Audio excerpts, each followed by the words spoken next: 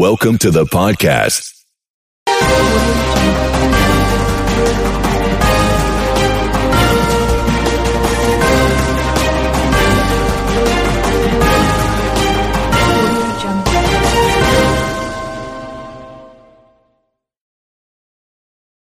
Download our app in iTunes and the Google Play Store. Hey listeners, it's Reed. Exciting news to share. For those of you who are already members of Masters of Scale, we've added a new membership benefit, the chance to ask me a question and possibly get featured on a future strategy session. If you're not yet a member, then this is the time to join. You'll also get the Masters of Scale Courses app and a private podcast feed of our complete uncut 90-minute interviews with guests. To join, sign up at join.masterscale.com/askreed. Join as a member before July 19th and use the code AskReed on this webpage so you can submit your question for consideration in the very next session. That's join.masterscale.com/askreed. Now, on to the show. As we sit here and record this, 785 million people live without clean water every single day. And I realize this is something most people listening to probably take for granted, right? We woke up this morning, we brushed our teeth, we made our coffee. 10% of the world doesn't have any clean water. And if you don't have water, it impacts health, it impacts education, it impacts the local economy. I could go on and on. And the great thing about working in water, and maybe sometimes the frustrating thing, is it's actually solvable. Charity Water had been in this season of explosive growth, and then the pandemic hit, and people started calling saying, I don't think I can make that commitment. Don't count on me. My first speech back was to 10,000 people at the Bitcoin conference. While we built the largest water charity in America by 2 or 3x, we're not doing enough. I'm focused on growing the community, inviting more people to care about this issue, to care about clean water for others. That's Scott Harrison, founder and CEO of Charity Water. After hitting a wall of fundraising trouble early in the pandemic, Scott and his team bounced back and are on pace for record levels of impact in 2021. I'm Bob Safian, former editor of Fast Company, founder of the Flux Group, and host of Masters of Scale Rapid Response. I wanted to talk to Scott because he's grown Charity Water's footprint in good times and tough times by taking far-sighted and often unconventional strategic steps. Just recently, he launched a Bitcoin Water Trust to tap into new assets and a new community of potential donors. But Scott's success is also a product of his passion and his unwavering belief that there's no better investment in people and communities than clean water.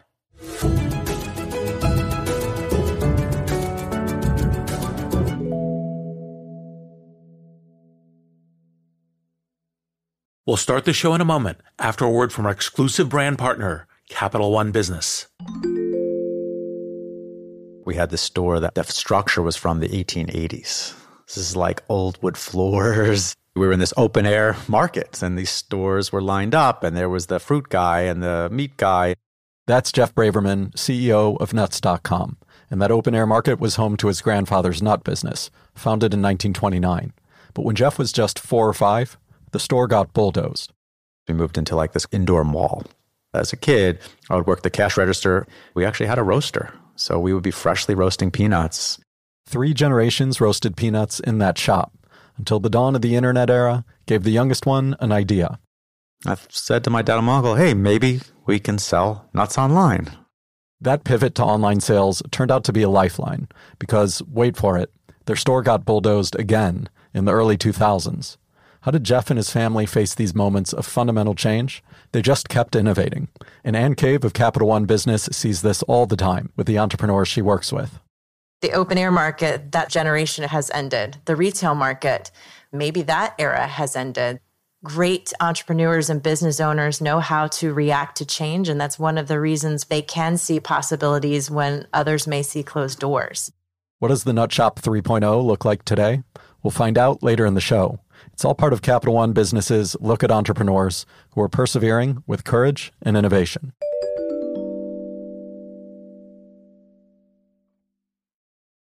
I'm Bob Safian, and I'm here with Scott Harrison, founder and CEO of Charity Water.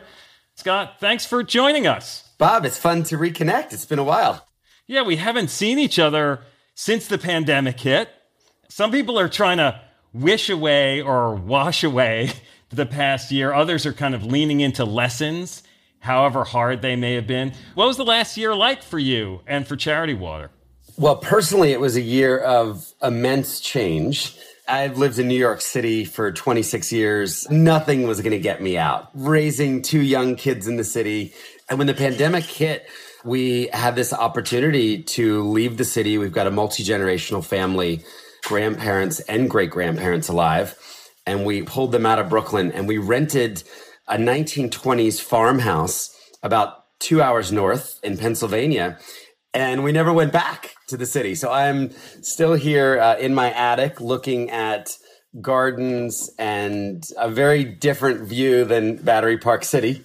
We've got 27 chickens. We're growing our own food.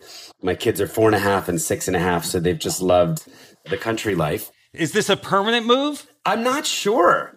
We still have an office in Tribeca. And so far, every time I've been in New York, I can't wait to get back to the farm. So it's permanent until it's not, as I told my wife. For your business, my guess is the waves of where and when the pandemic hit different parts of your business evolved during the year. Yeah, that's true. So it hit us really hard in March. I think it was March 8th. There was a COVID-19 case in our building and we shut down our 30,000 square foot headquarters and we never went back to that space. We then saw donations hemorrhage. We lost about $10 million in corporate donations over a period of just a couple of weeks. Charity Water had been in this season of explosive growth, growing 30% and 40%. So we'd grown the org from about $35 million in donations to $90 million in donations in just a couple of years. We were headed into 2020. We were going to have our first 100 million plus year in donations. And then the pandemic hit and people started calling saying, I don't think I can make that commitment. And then in our kind of micro donation business, we saw a lot of people cancel their monthly memberships. So as an exec team, we reacted pretty quickly. We took a 20% pay cut across the board. We kind of slashed the budget and began to cut costs, just making sure we'd be able to weather the storm. We wouldn't run out of cash. And then we kind of saw the impossible happen. And we wound up raising about $90 million. We saw people come through. We saw our micro donors come through, the $5 and the $10 and the $20 gifts. We saw some really significant gifts from major donors. And it turned out to be an unbelievable year of impact. And we've been able to take those tailwinds really into this year. You and I have talked in the past about your efforts to try to create a system for fundraising at Charity Water where you weren't quite on the hamster wheel that a lot of nonprofits are in, right? Trying to create a system about it. Did you feel like that system held up better? Did you have to adjust that system because of the year?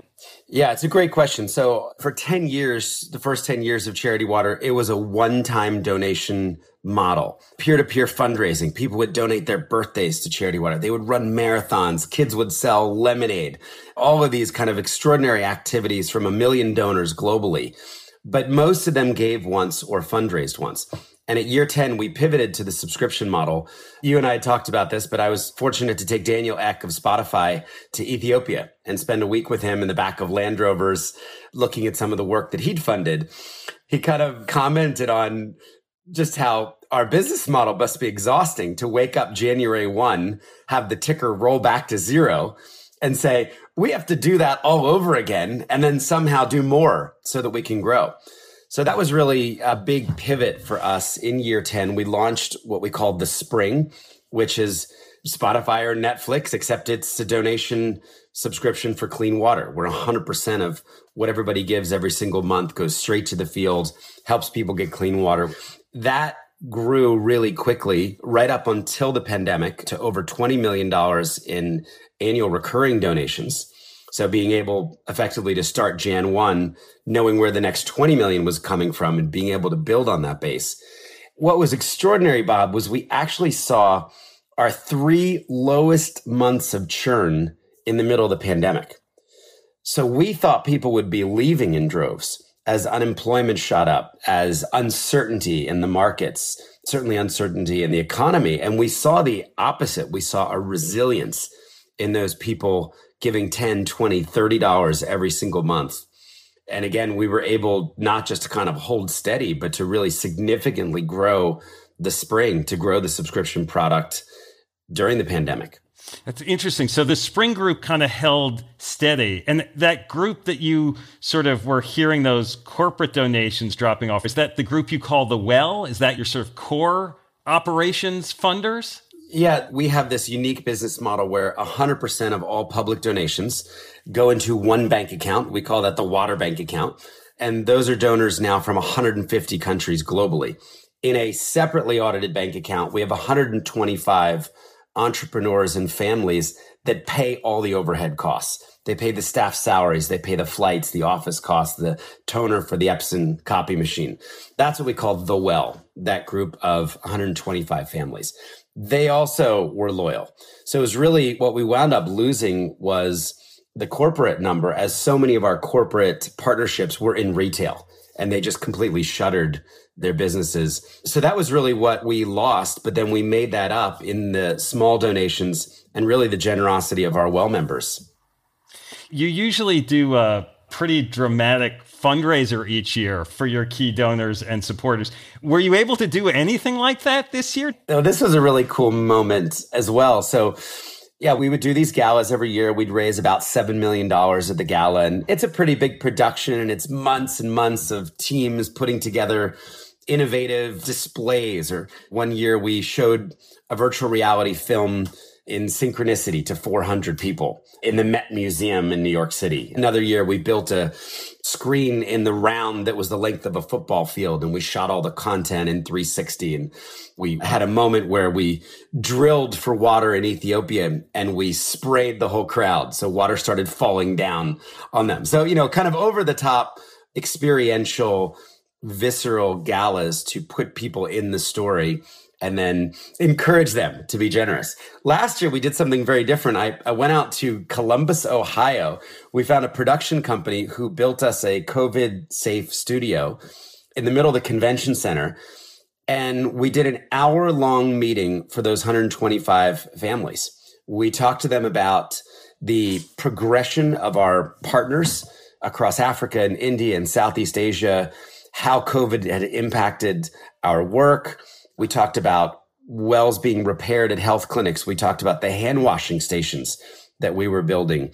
We talked about the social distancing education that we were engaged in now across 20 some countries. I'm in a tux talking to people as if they've attended a gala, but they're connected on Zoom. And at the end, the last 5 minutes, we said, hey, we just want to give you an opportunity to give what's in your heart. There's no chicken dinner. There's no big experience here. Here's the importance of our work. Here's where we're at as an organization. And in the last 5 minutes of that Zoom call, Bob, with about 120 families, we raised $5 million. Wow. And it was one of the most extraordinary events as we just watched people give generously. As you talk about what you talked to them about your operations, your partners on the ground in places all over the world, in Africa and India, how did you manage those operations, those partnerships? Because as complicated as things were in the United States and from state to state, from country to country, from region to region around the world over the last year, and still it's very uncertain and in a lot of places very scary. Yeah, I mean, it was a challenge. Our team manages most of these relationships with boots on the ground. I think we calculated one year they flew to the moon and back 3 times collectively as a water programs team across 20 some countries. So they manage those relationships on Zoom, a lot of phone calls, a lot of, getting up in the middle of the night to sync those time zones. But I think what surprised us, or maybe what inspired us, was our local partners. Many of them went to the governments and classified their organizations as frontline essential workers, saying clean water in a health crisis, in a pandemic, is more important than ever before. Hygiene, hand washing is really important. So we were able to move forward with the work. Of course, there were some temporary lockdowns, 2 weeks here, 4 weeks here. But the images that came in, Bob, throughout the year were our partners out there with masks on, drilling wells, operating the same drilling machines they were operating pre-pandemic, installing these giant blue hand washing stations as the community is sitting 6 feet apart at a well, learning about how to keep themselves safe with clean water. And a lot of our partners got COVID. A lot of the conversations we had with them, they were experiencing many of the same things we were. There was a real sense of connection, I think, and a shared experience where we're all trying to move the mission forward. And I think it really made the relationships and the organization a lot stronger. Operationally, I mean, you got, 65,000 water projects or something, 12 million people, 20 some countries. As you say, there's a lot of drilling. There's a lot of maintenance that's required and all that. I know you invested ahead of this in certain technology to be able to keep track of that. Were there any things that during this year you were like, oh, it's really good we did that? One of the biggest opportunities for me as a leader was I was able to host about 30 plus events with our smallest supporters, smallest by dollar amount. And we would invite these spring members who, many of them, Bob, were only giving $5 a month. And we would invite them to an hour Zoom, and like 600 people would turn up from Slovenia to Ghana to Seattle. And I would report to them almost as shareholders. I would thank them sincerely for their $5 and $10 a month gifts, their loyalty. I would let them know they were very much needed. And then I would do Q&A at the end. So I got to connect with more members of the Charity Water global community. We brought our partners in from Uganda and Madagascar and India to talk to our community. So that was kind of a huge win. And now a paradigm shift. We're going to do more of these in the future, even as we resume some of the in-person events. You mentioned the sensors. This is a really important project. Sustainability has been a deep focus for Charity Water. We want to make sure that when we invest in building a water project in a rural village in Malawi, in a rural village in Nepal, that water continues to flow for years and years to come. Previously, a lot of people would just drill wells and leave. And there were these statistics we were coming across that about up to 40% of the world's water points are broken, but nobody really knew which 40%. And there wasn't that follow-up mechanism. So we were fortunate many years ago to win a $5 million innovation grant from Google to begin our journey into sensor technology, into building sensors across 21 countries. And now we have the largest data set in the history of the world when it comes to rural water supply. So we're monitoring well over 1 billion liters through our sensors. We're still early with this, but we really think this is the future and will help us just bring greater transparency to the water sector and certainly knowing more about our projects. We'll be back in a moment after a word from our exclusive partner, Capital One Business. We've been in Christmas season since March of 2020 because every day was Christmas with the volume we were facing. We're back with Jeff Braverman of Nuts.com. And since the start of the pandemic, their e-commerce business has been booming. Keeping up with demand meant hiring hundreds of new workers to prepare and hand-pack things like white chocolate cashews. We have to roast the cashews, toffee glaze them, and then cover them with white chocolate. You can't just do that the day before the order comes in. Jeff quickly hired workers to roast, glaze, and ship those nuts. But as he scaled, he learned that hiring wasn't enough. We have our production side where we're filling all the bags, and that's where most of our labor is. Our 2 leads were out. If the leads aren't trained up well enough, it requires me to be on the floor. So we didn't have the right levels of management. We didn't have the right training. We've had employees for such a long time. But you need to be able to elevate them properly, give them the toolkit. It's a classic challenge faced by entrepreneurs coming out of the pandemic.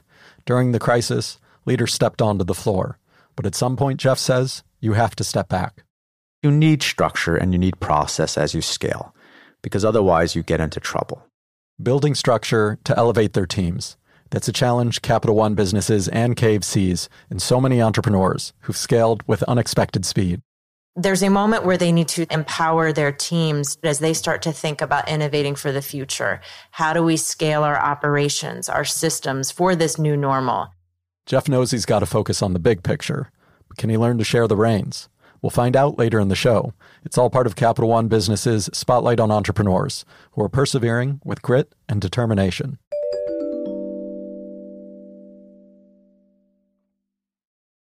So I have to ask you about the Bitcoin Water Trust. Yes. I keep saying that some things happening in the crypto world sound like an HBO special. So what is the Bitcoin Water Trust and how did it come about? What are you hoping for out of it?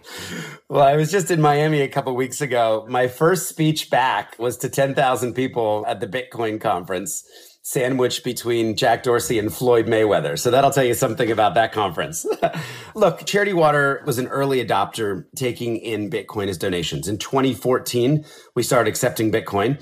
Funny story, Tony Hawk came to one of our galas and he pledged $1,500 at the gala and he decided to pay in Bitcoin, which was 5 Bitcoin at the time.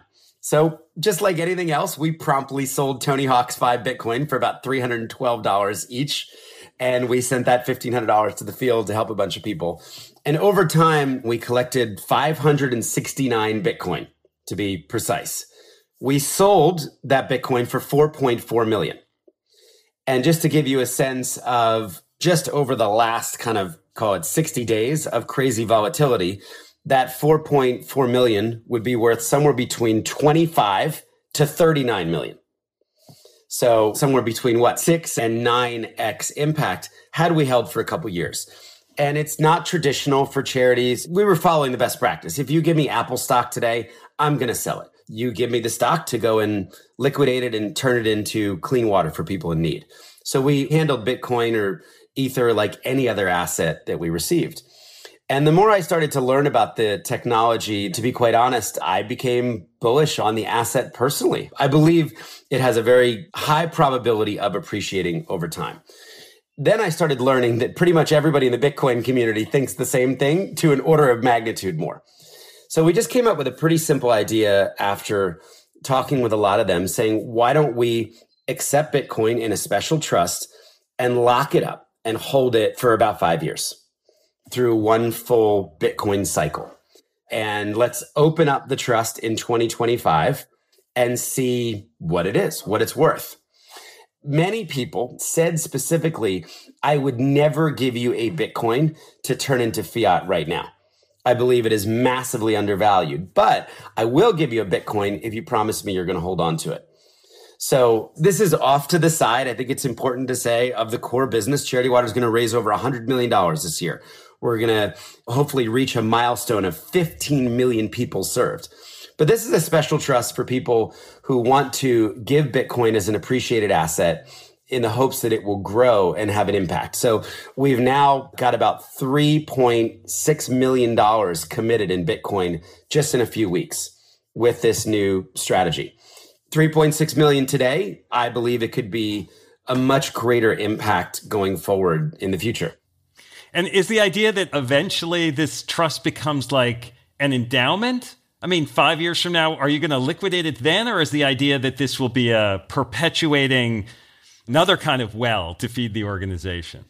The promise that we're making right now is that we are not going to sell any of the Bitcoin in this trust until at least 2025. I don't think I imagine a waterfall moment. I certainly don't imagine a moment where, January 1, 2025, we turn everything into US dollars and put it in a US dollar bank account. The intent actually is to spend the trust in Bitcoin. And I imagine we might be able to actually fund water projects in Ghana or Malawi directly with Bitcoin or another stablecoin potentially. And I think as valuable as the Bitcoin that we will receive in the trust, and we're so far at 99 committed Bitcoin, is really the relationships with the people that we're getting to talk to. It sounds like you're stronger now coming out of the pandemic than you were going in, with more new ideas and more resources coming in. When you look to the future, what's at stake for Charity Water right now? Well, here's the thing, Bob. I started Charity Water when I was 30. I was living on a closet floor in New York City. with a pretty big vision of trying to bring clean and safe drinking water to everybody on the planet. So 15 years later, I'm focused on the same thing. And by the end of the year, we'll have helped about 15 million people out of 785 million people. Okay. So it's a huge volume of people. It's what, 1.7, 1.8% of the global problem solved. So I feel like so much is left to do. We've only raised about $600 million for clean water for the world, Bob. Like, that's not a lot of money. That is a fraction of what is needed to truly move the needle. As we record this, me and an addict, are you still in Brooklyn? I am. You're still in Brooklyn. Okay. So, me and my addict in Pennsylvania, you in Brooklyn, 1 out of 10 people in the world, they're drinking bad water today.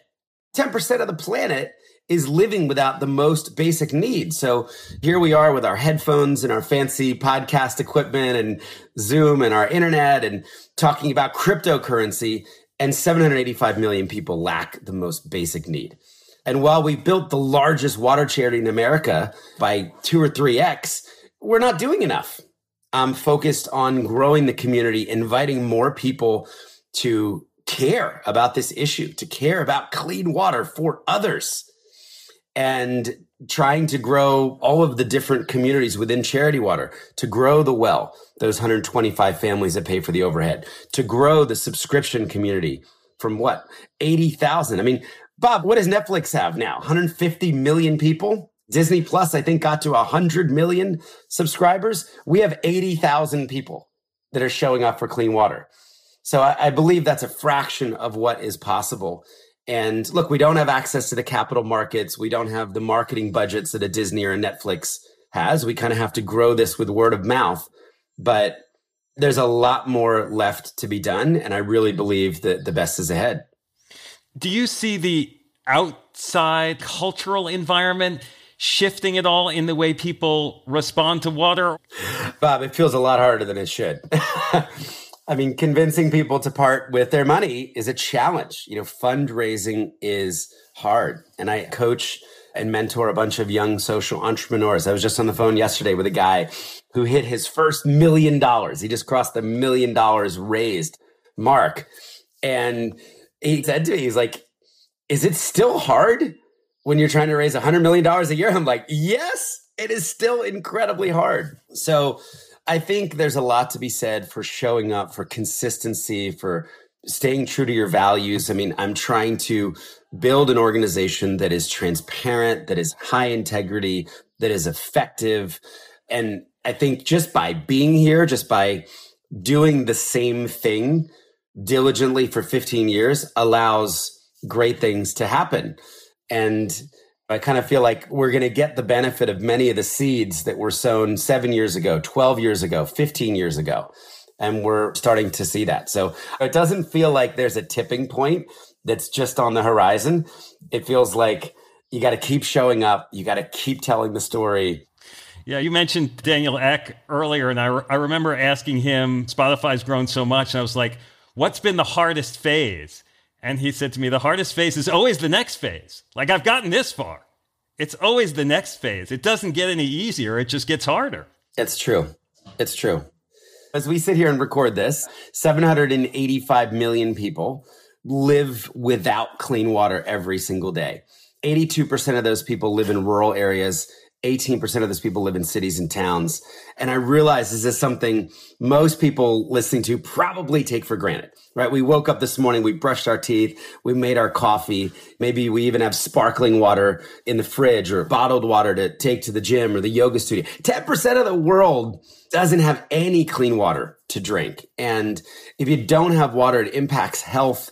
Up to 50% of the disease in many of these countries is because of the lack of clean water, lack of access to sanitation. It impacts education. This is one of the top reasons why girls drop out of school, because it's their job to go and walk sometimes hours for water. It impacts the local economy. I could go on and on. And the great thing about working in water, and maybe sometimes the frustrating thing, is it's actually solvable, right? It's not like we're looking for a new vaccine or a cure to some incurable disease. We know how to get people clean and safe drinking water. And Charity Water's taken a solution agnostic approach now for 15 years. We fund 13 or 14 different technologies across a global portfolio, but sometimes it's as simple as drilling a well or building a rainwater harvesting system or bio sand filters. And there's always a solution. It takes funding, it takes capital, it takes groups that can go out and turn that capital into the construction of water projects. So when you're able to do that, you get all these amazing benefits beyond just the common sense of clean water. You get health benefits. You give time back to women and girls who can use that extra time to sell things at the market, to earn extra income, to lead their communities forward. When you hook up schools with clean water and sanitation, you get better students. They get better grades. So I think one of the great things, maybe 15 years into this journey with the same mission, the same simple mission as when I started, bring clean water to everybody in the world, is that it really is an inarguable good. It is really one of the few things everybody can agree on. It's just a good thing to do. Bob, no one has told me to stop in 15 years. Scott, let them drink bad water. Let the women walk 8 hours a day to a dirty swamp, risking their lives or attack or like no one believes that. So whether you're a Republican or a Democrat or a Libertarian or an independent, everybody can come together and agree on clean water for others. So it's allowed us to build a really big tent and maybe some positive consensus in a world that certainly feels more fractured and divided than anything I've experienced in my 45 years of life. So I think that's another benefit, something we're trying to lean into at Charity Water, is inviting people to come to this table of generosity, of compassionately caring for others, and agreeing to agree on this one common good. Water is life. I mean, I still can't think of a better place to put a philanthropic dollar that is aimed at human flourishing, that is aimed at ending needless human suffering. I can't think of a better place to put it than in clean water. That keeps us going, Bob. That keeps us energetically telling the story, retelling the story, trying to tell it, like it's the first time.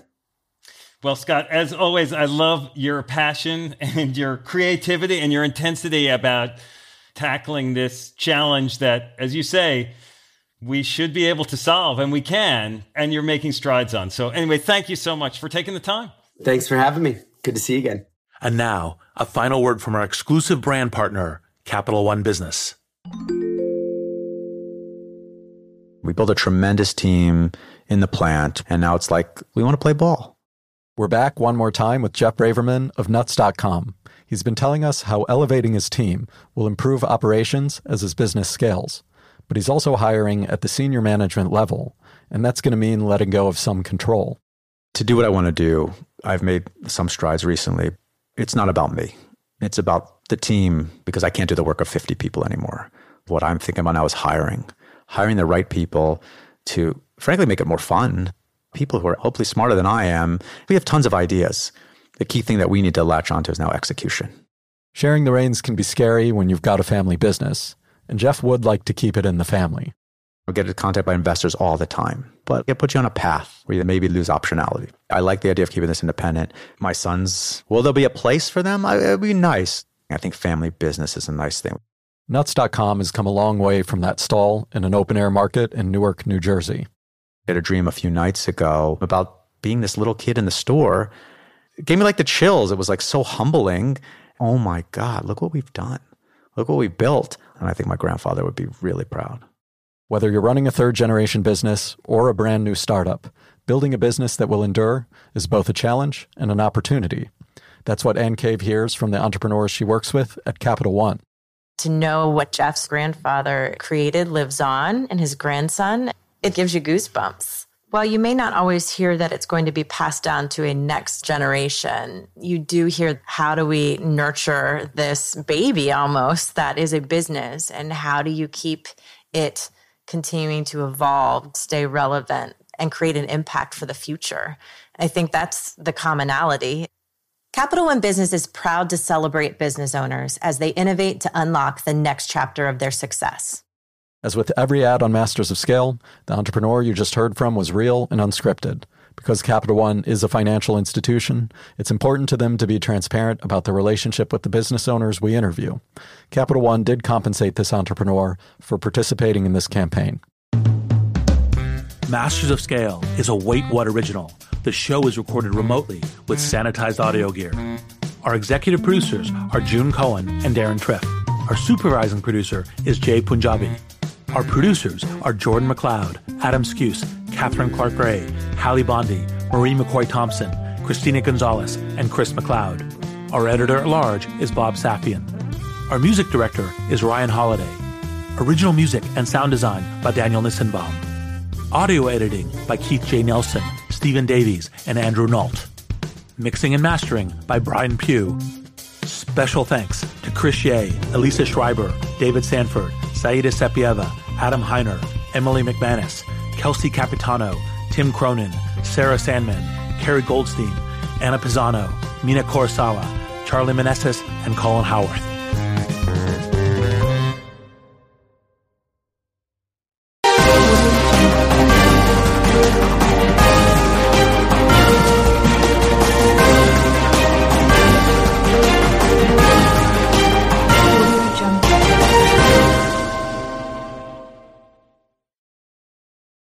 If you enjoyed today's show, please head over to iTunes, give us a rating, and leave a review.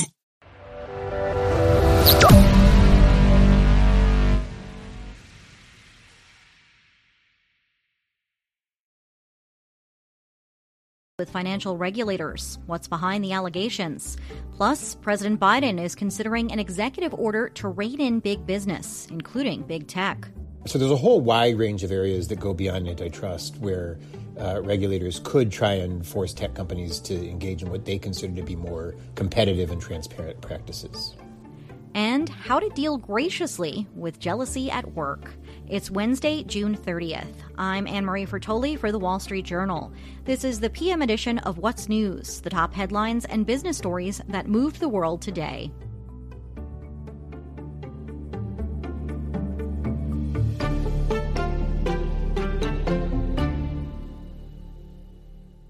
In a blow to fast-growing online brokerage Robinhood, the company has agreed to pay nearly $70 million to resolve allegations made by the Financial Industry Regulatory Authority. FINRA says that Robinhood misled customers, approved ineligible traders for risky strategies, and didn't supervise technology that failed, locking millions of people out of trading. Dave Michaels, who covers financial enforcement for The Wall Street Journal, has more. FINRA cites an example where a customer joined Robinhood, started to set up their account, and when they were setting up their account, they were asked some basic questions like, do you have investing experience? What's your risk tolerance? And the person said, I don't have much investing experience, and my risk tolerance is low. And then they asked to trade options, and then the Robinhood app reasonably told them, no, you don't, based on your prior answers, it doesn't sound like options are for you. Then the customer revised their answers to the prior questions and said, well, actually, I have medium level investing experience, and my risk appetite is higher. And so immediately within seconds, basically, the app qualified them to trade options. So what FINRA is signaling is that, these questions, they could be gamed. People could lie about their qualifications or their experience, and they could get very easily and seamlessly the chance to trade options, which later could backfire on them, raising questions about whether Robinhood's screening process was good enough. Robinhood has neither admitted nor denied the allegations. In a written statement to FINRA, the brokerage said it has enhanced oversight of customers' use of options and is conducting monthly reviews to ensure that they meet eligibility rules. Robinhood's planned initial public offering is one of the most anticipated of the year. My co-host Mark Stewart will have more on that and how Robinhood wants to get retail traders in on the IPO on tomorrow morning's show. The House has approved the creation of a select committee to investigate the January 6th assault on the Capitol. The 222 to 190 vote fell largely along party lines. The committee, empaneled in the House, does not need Senate approval. It will be made up of 13 members of Congress appointed by House Speaker Nancy Pelosi, who will consult with House Minority Leader Kevin McCarthy. Today was the last day of the first half of the trading year, and the major U.S. stock indexes ended it with double-digit gains. The Dow rose 13%, and the S&P 500 climbed 14% so far this year. Both indexes closed out their fifth consecutive quarter of gains. The Nasdaq is up 13%. And shares of Chinese ride-sharing company Didi rose to start its first trading day, but the rally slowed in the afternoon. Shares of Didi ended the day up just 1% at $14.14. The Manhattan District Attorney's Office is expected to charge the Trump Organization and its CFO, Alan Weisselberg, with tax-related crimes tomorrow, according to people familiar with the matter. They say the charges are expected to be related to allegedly evading taxes on fringe benefits. For months, the Manhattan DA and others have been investigating whether Weisselberg or other employees avoided paying taxes on perks like cars, apartments, or private school tuition they received from the Trump Organization.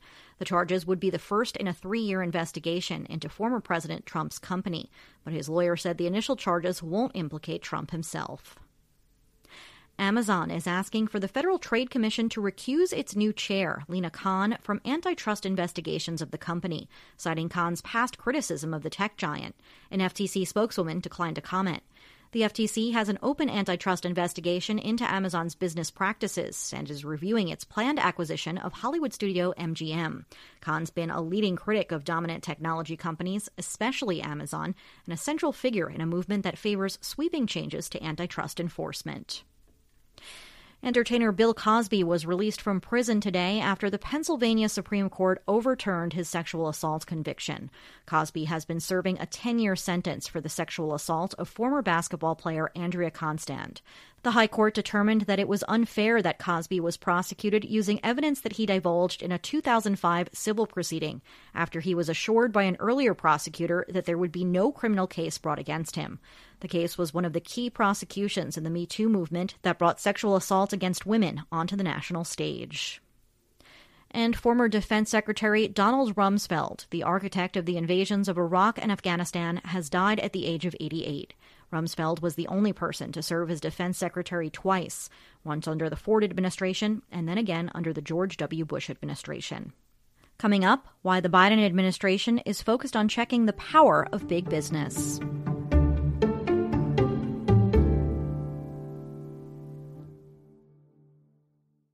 I'm Manveen Rana, the host of Stories of Our Times, the daily podcast from The Times and The Sunday Times. Every weekday, we look at one big story in depth, from the aftermath of the Beirut explosion to the storming of the US Capitol. We take you to the heart of the stories that matter, with exclusive access and reporting. There's another side to this. There's another story. It's published for the start of your day, and you can listen for free on the Times Radio app or wherever you get your podcasts. Just search for Stories of Our Times. Big tech has been under a lot of scrutiny in Washington, and there have been calls to break up some of the biggest companies. But earlier this week, a federal judge threw out 2 antitrust lawsuits against Facebook before they even got off the ground. Now, we report that the Biden administration is taking a close look at big tech and big business overall. According to people familiar with the plans, President Biden is considering a new executive order directing government agencies to strengthen their oversight of industries that they perceive to be dominated by just a few companies. It could impact the regulation of a broad swath of the economy, from airlines to agriculture to tech. Joining me now to talk about it and how these industries are likely to react is senior Washington correspondent Jake Schlesinger. Hi, Jake. Thanks for being here. My pleasure. So, Jake, part of the goal here is to make sure there's enough competition and that no business or company is dominant within an industry. Can you tell us more about the idea behind what would be a pretty sweeping order here? Part of the debate within the Biden administration, and again, nothing has been announced, so this is, people who have been following this discussion, really has to do with, first of all, the premise that the American economy is plagued by too much concentration in a wide number of sectors, and that the responses that the government should employ go beyond traditional antitrust, which is law enforcement, suing to block mergers, and really needs to become a much broader so-called competition policy that employs agencies across the government, touching on virtually every sector of the American economy. So let's talk about one of the pretty big ones here, big tech companies, which are already under a lot of scrutiny in Washington. How would this order be focused on addressing issues within big tech, especially antitrust concerns? So big tech is under the spotlight, as you noted, in a lot of different ways. And there's already, in fact, a number of antitrust suits that have been filed against them. But this would give agencies other ways of declaring that there's non-competitive practices or overconcentration that don't necessarily have to rely on antitrust enforcement. So, for example, one area that has come up a lot in the past and could possibly be revived has to do with so-called net neutrality, where you're declaring that internet providers aren't competitive enough and actually provide better access to users without favoring any.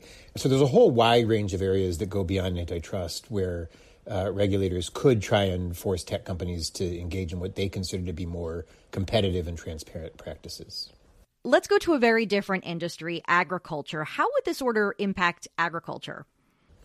So, the question of concentration in the agricultural sector has been one that has emerged in debates in the Farm Belt for several years now and grown more intense. There's a feeling, certainly among progressive politicians and small farmers, that small farmers are being increasingly squeezed by whether it's large concentration in the distribution system among a handful of meat packers or just a very few number of suppliers of machines and farm equipment. And so what this might do, possibly, is to give small farmers more power to sue, say, a bigger distributor, or to try and create greater transparency on disclosure of how the contracts are written. So in their mind, might get a better deal from big distributors rather than the current assertion that they're being squeezed because there's only really one or two distributors that they can go to. What are some of the other industries that might be impacted here? So another one that comes up a lot in the discussions is airlines. And again, that's a sector where there's a feeling that there's not as much competition, even though there might be nationally that a number of routes are largely dominated by one or two airlines. And so an idea that has come up on and off in the past is forcing airlines on routes where there's not a lot of competition to do more to disclose fees, because customers don't really have the choice of competing in terms of choosing an airline over another based on fees. And so giving them a chance to either understand the fees and protest that, or possibly even regulating what fees can be charged because there's the allegation is there's less competition. Those are the kind of things that come up a lot too. Jake, how does this compare to a similar effort undertaken by the Obama administration in 2016? In the end of the Obama administration, President Obama also issued an executive order, again, asserting that there's insufficient competition across the U.S. economy, urging what he called a whole-of-government approach to boost competition.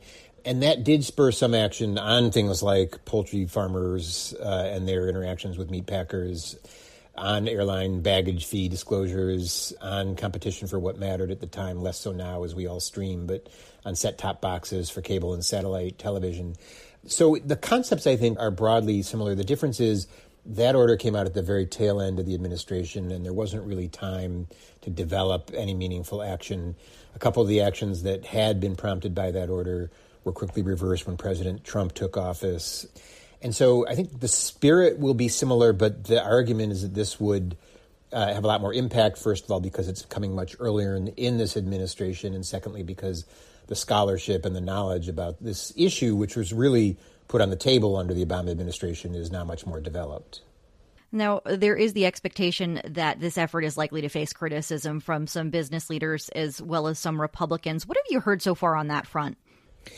Well, it's still early because the orders haven't been put out, but I know that the business groups are monitoring this extremely carefully. There is concern there that, this will be a reason to impose a whole bunch of new regulations that they would tend to impose, concern that this would, in the words of one business lobbyist I spoke with for the story, would further politicize the antitrust process, which is seen as largely a legal process, by kind of blurring the lines between what is a sort of legal case and versus a political policy decision. And, increasingly business has become litigious, particularly on regulation. And, once this thing becomes more concrete and gets translated into rules, you can probably expect to see a lot more lawsuits filed in courts on this.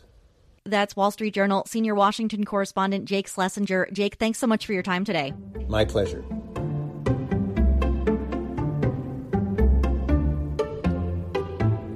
And finally, competition and friendly rivalries are often common at the office. But feelings of jealousy over a coworker's promotion or shout out at a team meeting can be detrimental. They can cause us to question ourselves and feel threatened. So how do you move past these emotions of insecurity without letting them ruin your career? Our work and life columnist Rachel Feinzig has some tips. So even if you're feeling terrible, send a congratulatory note. You'll start to see yourself as the bigger person. Another idea is to just kind of let these feelings fuel you to up your own game. You know, just feeling a little competitive with a colleague isn't in and of itself a bad thing. This obviously isn't true in every workplace. Sometimes success can be a scarce resource, but in many cases, there's room for you to ascend to and to kind of keep that in mind. You can also just try to build your confidence. Keep a brag file where you're detailing kind of wins that you've had at work, successes. And the last thing I would say is just think about who you're surrounding yourself with in your personal life or at work. You know, maybe some conversations with your colleagues are not a positive thing for you and you need to take a little bit of a breather. Maybe the people you follow on social media are making you feel terrible. But I think there can be some sense of, you know, are there things that are just hurting us that we could kind of pull back from that would put us in a more confident place. And that's what's news for this Wednesday afternoon. We'll be back tomorrow morning. If you like our show, please rate and review us wherever you get your podcasts. I'm Anne-Marie Fertoli for The Wall Street Journal.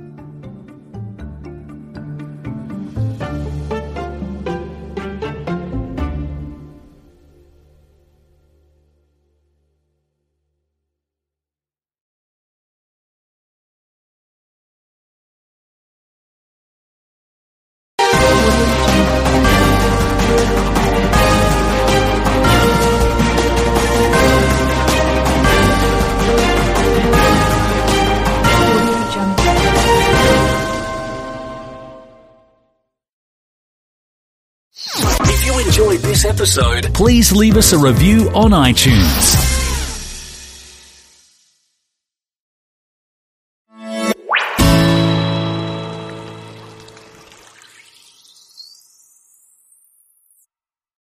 The Takeaway is brought to you by Progressive.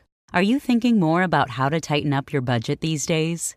Drivers who save by switching to Progressive save over $700 on average, and customers can qualify for an average of 6 discounts when they sign up. A little off your rate each month goes a long way. Get a quote today at Progressive.com. Progressive Casualty Insurance Company and Affiliates. National annual average insurance savings by new customers surveyed in 2020. Potential savings will vary. Discounts vary and are not available in all states and situations.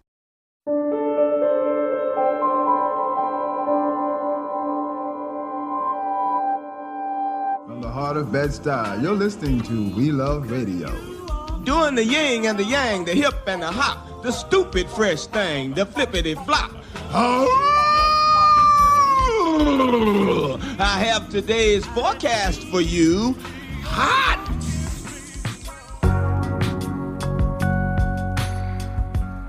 Don't worry, you're in the right place. No, Samuel Jackson is not sitting in as today's guest host. But in the clip you just heard, he was playing a radio DJ in Spike Lee's 1989 classic, Do the Right Thing, a film where the lead character is arguably the sweltering summer heat. Spike's unbearable heat is a lot like the scorching temperatures many Americans are enduring this week. Seriously, take a look at the high temperatures across the country and you'll see the U.S. map is redder than election night 1984. Sorry, that's a little electoral college weather joke. But this heat wave is not funny. I know for most of us, the heat is simply an irritation or an inconvenience. But for many others, it's deadly. A 3-day heat wave has gripped the Pacific Northwest, parts of the East Coast, and Canada, and the results have turned deadly. At least 2 deaths near Seattle are blamed on the record-high temperatures. In Oregon, authorities say the heat may have claimed the life of a farm worker near Portland. North of the border in British Columbia, about 100 deaths are being linked to the heat wave. Emergency responders in Vancouver are stretched thin, with some people waiting hours for an ambulance. This heat is oppressive in every sense because some residents are far more vulnerable to the dire effects of heat. Let's go back 26 years to the summer of 1995. The city of Chicago experienced the deadliest heat wave in U.S. history, resulting in 739 deaths in just 1 week. On July 13th of that year, the mercury rose to 106 degrees, and for a week posted highs ranging from the upper 90s to the low 100s. So many began to die that the deceased were stored in refrigerated trucks in the parking lot of the Cook County morgue. The normal morgue facility simply couldn't handle this many deaths in so short a period of time. Sound from the PBS documentary Chicago Tonight on the 1995 Chicago heat wave. As you can hear, these deaths were not evenly distributed across the city's residents or neighborhoods. Well, the most likely to die were the elderly, first and foremost, and particularly the elderly poor, and even more specifically, poor elderly who lived alone. The elderly and poor, 26 years ago, were most likely to die of Chicago's heat. The elderly and poor, 16 years ago, were most likely to die when Hurricane Katrina devastated New Orleans. The elderly and poor, last year, they were the most likely to die during the Texas ice storms. The elderly and poor continue to bear the brunt of the global pandemic. Heat, ice, hurricane, virus. If all these natural disasters are claiming the same victims, maybe they aren't so natural. I'm Melissa Harris Perry, in for Tanzina Vega, and this is where we begin on The Takeaway.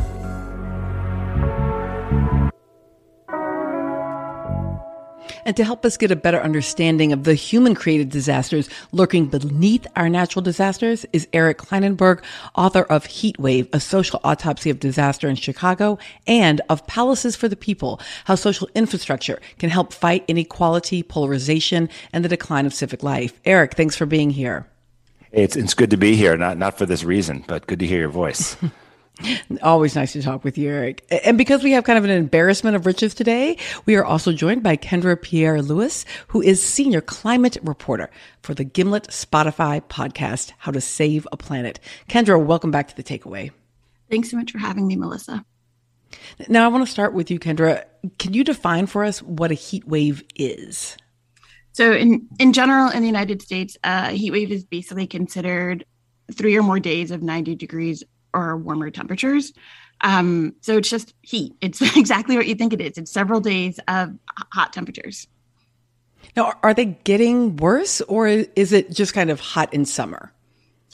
They're getting worse. And actually, one of the things that I think when we look at sort of what happened in the Pacific Northwest, when we look at what happened on the East Coast, where Boston hit 99 degrees, we very much look at these upper temperatures, 117, I think, in Washington State, 99 in Boston, as I mentioned. But we don't look at the lower temperatures, which is the overnight lows. And those are going up even faster than the daily highs. And those are what are catastrophic. Those are what are killing people. The body can, and, the elderly, young children, people on certain medications, they're more sensitive to heat. But in general, the human body can withstand a certain amount of heat. We're sort of built for some of this, but we need a break. And we're not getting that break because it's so hot in the night. And that's completely in line with climate projections. Cold things are warming faster than hot things. Nights are warming faster than days. Winter is warming faster than summer. All right. So, Eric, I heard a little bit of a clue there potentially from Kendra about why it is the poor and the elderly, or at least certainly the elderly, who might be most vulnerable in a heat wave. But you're the one who really has helped me think through this. Can you explain why some communities are so much more vulnerable than others? Well, sure. The first thing is that, unlike a hurricane or an earthquake, there's a very simple way for people to protect themselves during a heat wave if the power is working, and that's to turn on air conditioning, which the majority of Americans do. But it turns out not every American has access to air conditioning, and that access is patterned. So we see in poor communities, air conditioning is not available. And we also now increasingly see a number of places where the power grid is unable to keep up with contemporary demands. And so we have both the acute crisis of poverty and isolation that puts some people at risk, and we have this emerging crisis of climate change overwhelming the capacity of our infrastructure to protect us. So is this as simple as kind of government providing low-cost air conditioning to people who don't currently have access to it? I mean, in theory, if we had a reliable power grid and everyone could just turn on the air conditioning when they needed it, yes, you could reduce heat deaths. The problem, of course, is it's very difficult to do that. We've shown no political will to do that. And then the other thing is, if we rely on air conditioning to get through the heat, and the summers are getting hotter and hotter. I mean, I keep telling everyone what we're calling a heat wave is what our children are going to call summer. So we reach a point where we're using air conditioning all the time. That air conditioning is contributing to global warming. It's making things worse. So what I have been arguing is that fundamentally, the heat wave just shows us how much vulnerability there is out there. It highlights inequalities that we work very hard not to see all the time. When we look at who's dying and where they're dying in heat crises or in hurricanes or in pandemics, we learn something fundamental about ourselves. And the burning question for me is not just how we deal with climate change, but also how we protect each other.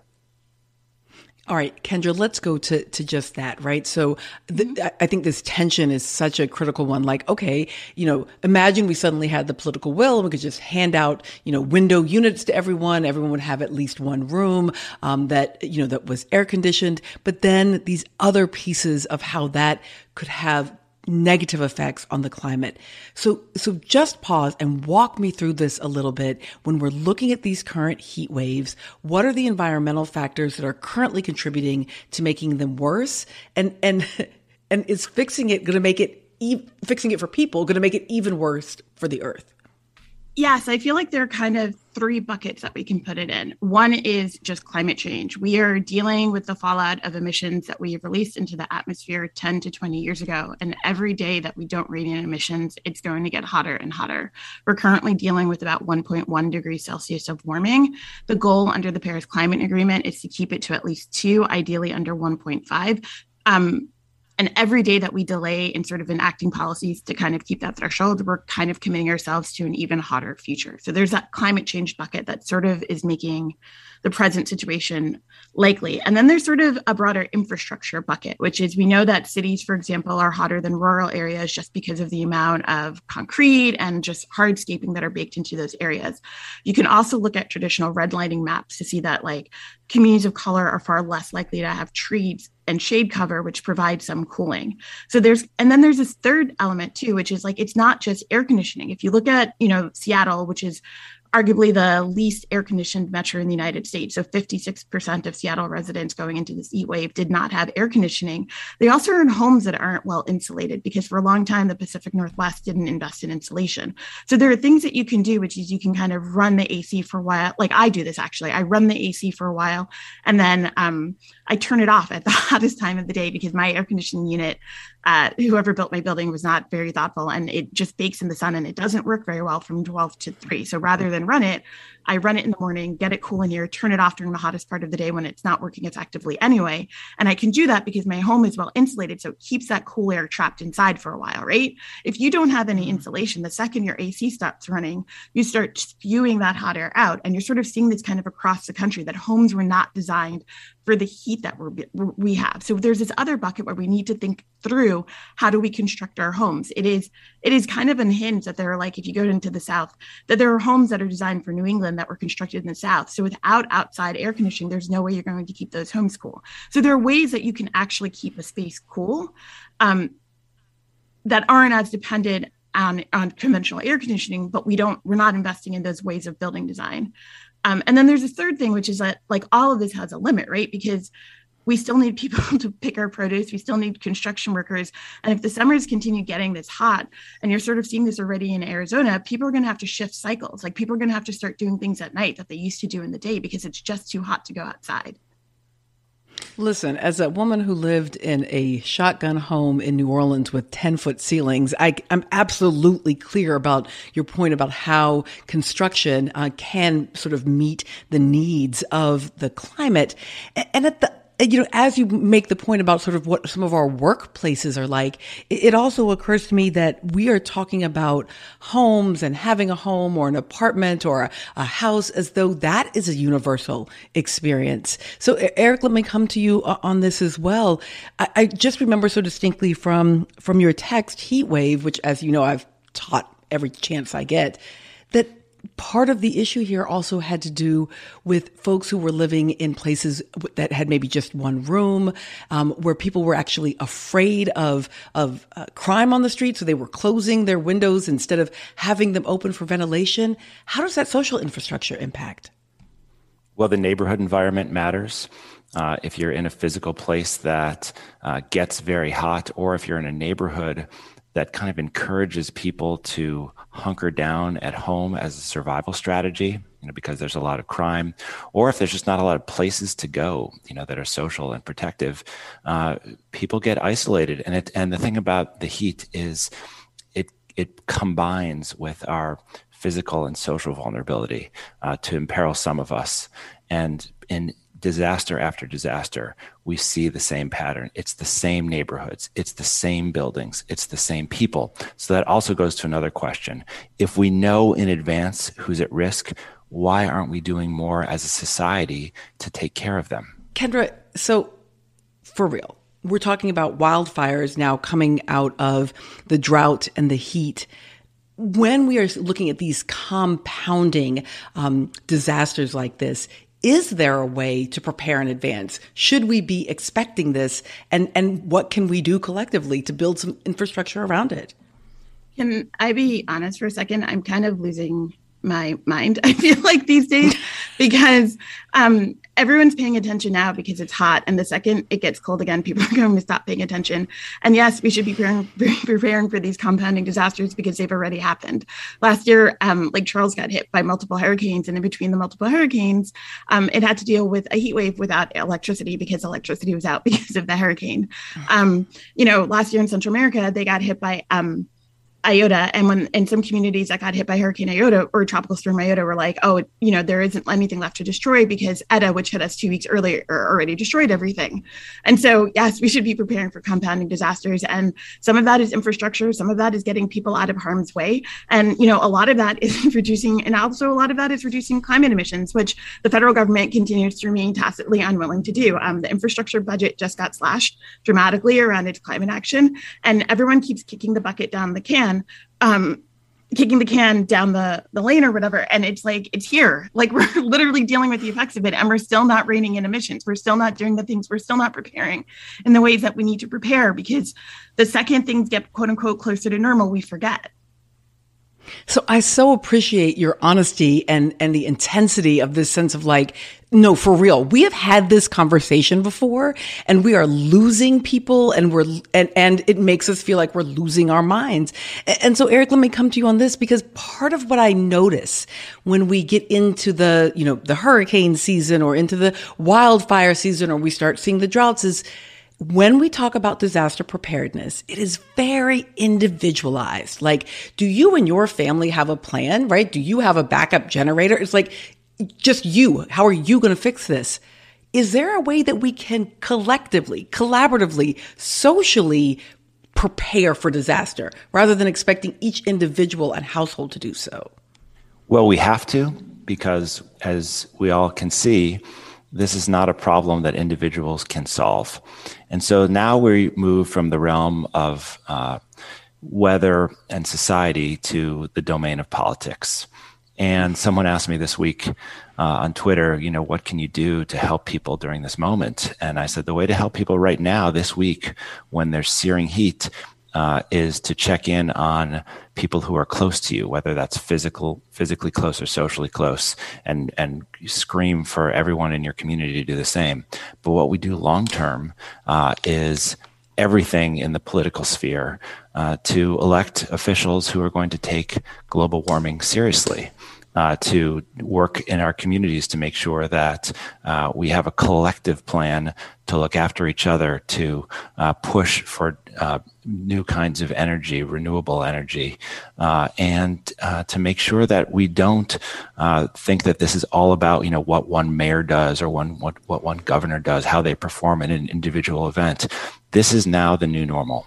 We will deal with weather like this for the rest of our lives because we're in a new climate, and the only way that we can address it is to rebuild.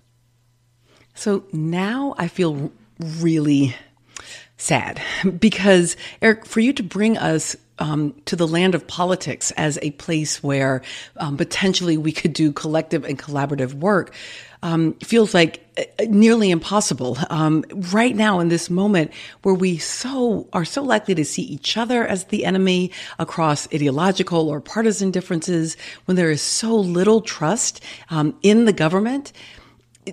Is the first piece of infrastructure building actually figuring out how to trust each other and trust the processes we have for making collective decisions, like science and government? Melissa, I don't think that we fix this ideologically. I don't think we'll have a debate where someone will articulate a position that's so compelling that everyone on the left and the right and the blue and the red will come together. I think we fix this by making things, by solving problems. And so I share your cynicism. This is a horrible time for divisive and violent partisan politics in the United States. It feels as if we are just at the edge of having everything fall apart. But we are also at the beginning of a rebuilding process. What's happening with a kind of infrastructure campaign, the public programs that we are building give us what I think is the most exciting opportunity in my lifetime to create something that's fundamentally different, to get off the track that we've been on for decades. I'm not saying it's going to happen, Melissa. I'm not that glib or naive, but I think this is the fight of our lives. And our success depends on our capacity to link these overlapping crises, the climate emergency, the COVID emergency, the racial justice crisis, the inequality crisis, to this project of rebuilding. They are wrapped up in each other. And if we don't engage them fully now, we will miss the chance of our lives. Kendra, is that conversation about social and racial injustice and inequality infused now in the climate conversation? Because for many years, they felt like they were separate. I definitely think it's a bigger part of the climate conversation. And something I want to piggyback on what Eric said is that this doesn't only have to happen on the federal level. This is also on the state and the local and the regional level. Like these things that need to get changed, like you can pick the levels at where you get engaged, and on those scales in particular, and even within the Biden administration, racial justice is interwoven with this, economic justice is interwoven with this. These are conversations that the climate movement at large is having. Whether or not it's effective is a broader conversation, but they are definitely raising this issue. Kendra Pierre-Louis is senior climate reporter for the Gimlet Spotify podcast, How to Save a Planet. And Eric Klinenberg is author of Palaces for the People, How Social Infrastructure Can Help Fight Inequality, Polarization, and the Decline of Civic Life. Thank you to you both. Thank you. Thank you.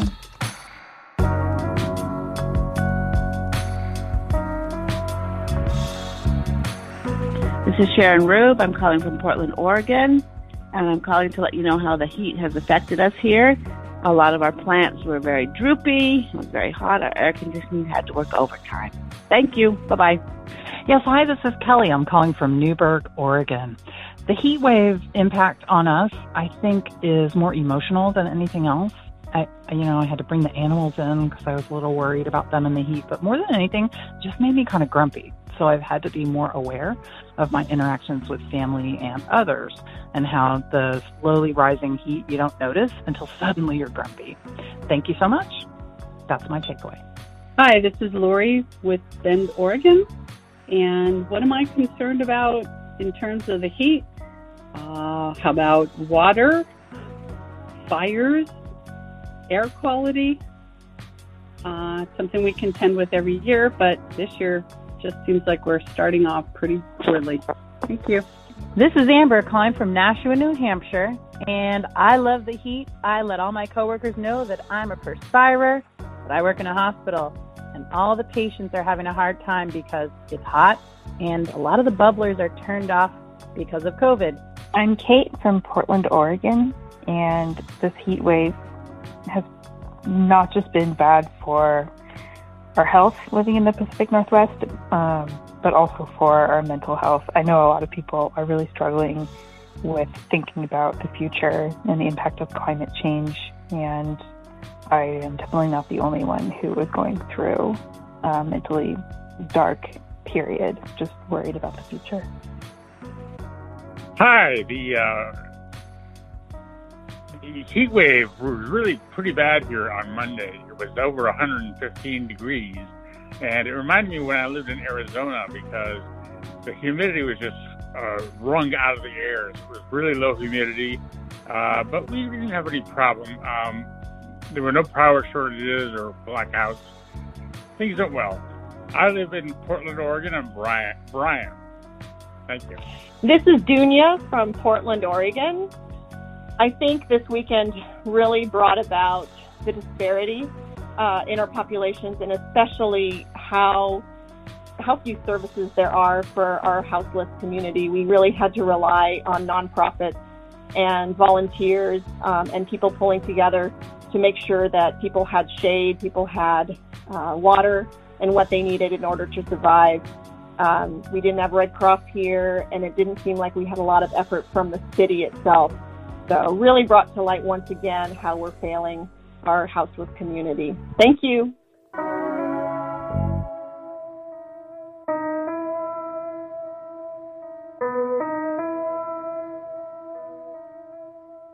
In 2018, Bill Cosby, who was then 81, was convicted on 3 felony counts of aggravated indecent assault and sentenced to serve at least 3 years and up to 10 years in prison.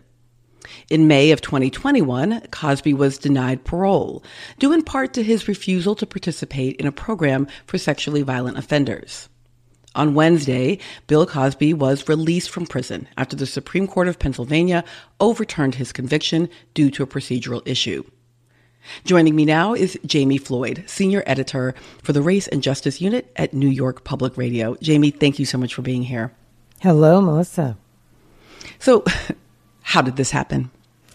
Well, the Pennsylvania Supreme Court, as you say, sided with Bill Cosby and his attorneys in an argument they've been making throughout both criminal trials he went through and the appeals, which is that a former district attorney in the county where he has a home and where this alleged assault took place had made a promise to Bill Cosby that he would not be prosecuted if he agreed to participate in some other civil litigation, because civil litigation is obviously doesn't land you in jail. And Cosby believed that was binding. So after the promise was made, and when Andrea Constand's allegations first came to light, he did go on to give sworn testimony in a civil trial, and he incriminated himself. He said things that were damaging, deeply damaging, in the criminal context. Things like he would sometimes give drugs to women that he wanted to have sex with. He claimed that he only shared that information because he never thought he'd be charged in the criminal context. And the justices said, Melissa, that these promises should have been kept. And it's not an acquittal. They're not saying that Bill Cosby is innocent. This is critically important to say because the victims here are devastated, but it's also not a technicality. You were right to call it a procedural issue. You have a Fifth Amendment right in this country not to incriminate yourself in the criminal context, and it is inviolable. It's one of the ones we hold most dear, right? That's why you get a Miranda warning, all of that kind of thing. And here he spoke against his interest in court. He gave testimony under oath, believing that the prosecutor would honor the promise. And when he did that, it was a violation, the court said, of that Fifth Amendment right. So it's not a substantive acquittal, but it's more than a technicality. They are sending a signal to prosecutors. Don't make promises you're not going to keep. I want to just go into that one more step because, I'm a survivor. I know not only for survivors, but for so many of us, we saw this moment, and it feels like such an injustice. But I'm also someone deeply committed to criminal justice reform and real criminal justice.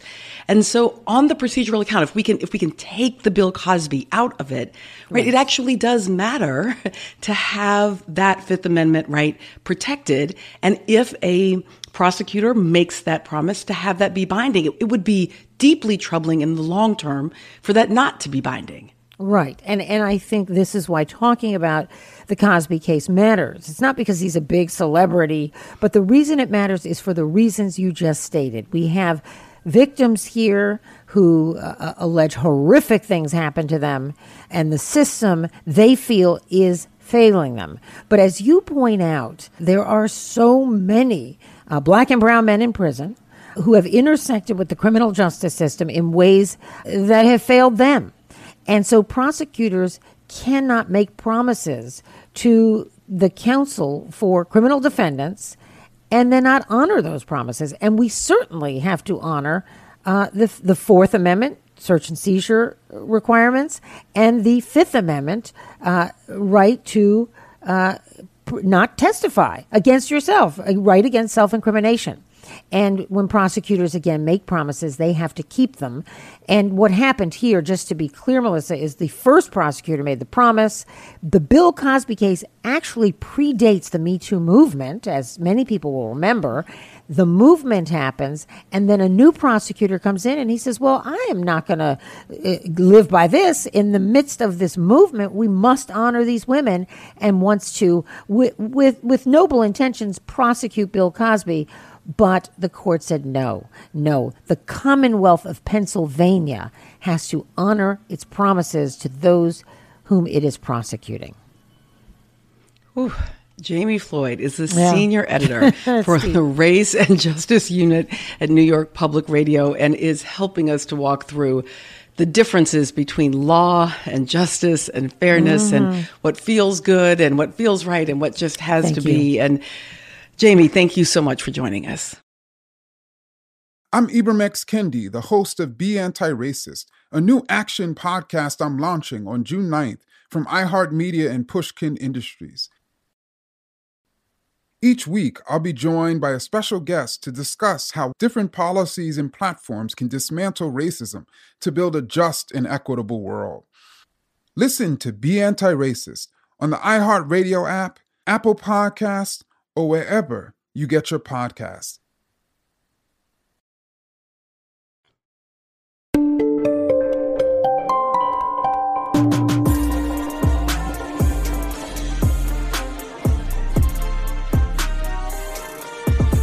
You're listening to The Takeaway. I'm Melissa Harris Perry. Now, we're just a few days from our big national birthday celebration, the 4th of July. And I've been thinking about some of the genuinely amazing rights we enjoy in this country. The right to speak our minds when we want to. The right to remain silent when we need to. The right to a speedy trial, and the right to be judged by our peers. But there is a right we don't enjoy, one that we're denied. Well, hey, wait. Jay, did the player break? You see, one of the rights that we are cut off from, shut out of, we do not have the right to repair our broken stuff. Now, if you're anything like me, you didn't even know that you were being denied this right. But straight up, no joke, thank goodness for the reporting team here at The Takeaway, because without their intervention, I would not have even thought about this issue. But it turns out it's kind of a big deal. All right, let's say you break your smartphone. Something I might have done once. Okay, twice. Well, there's also that time it fell off the balcony. Okay, so like 5 times. But nearly every time I had to make an appointment with the retailer, wait in line, and either pay for a really costly fix or shell out for a new device. What if it didn't have to be that way?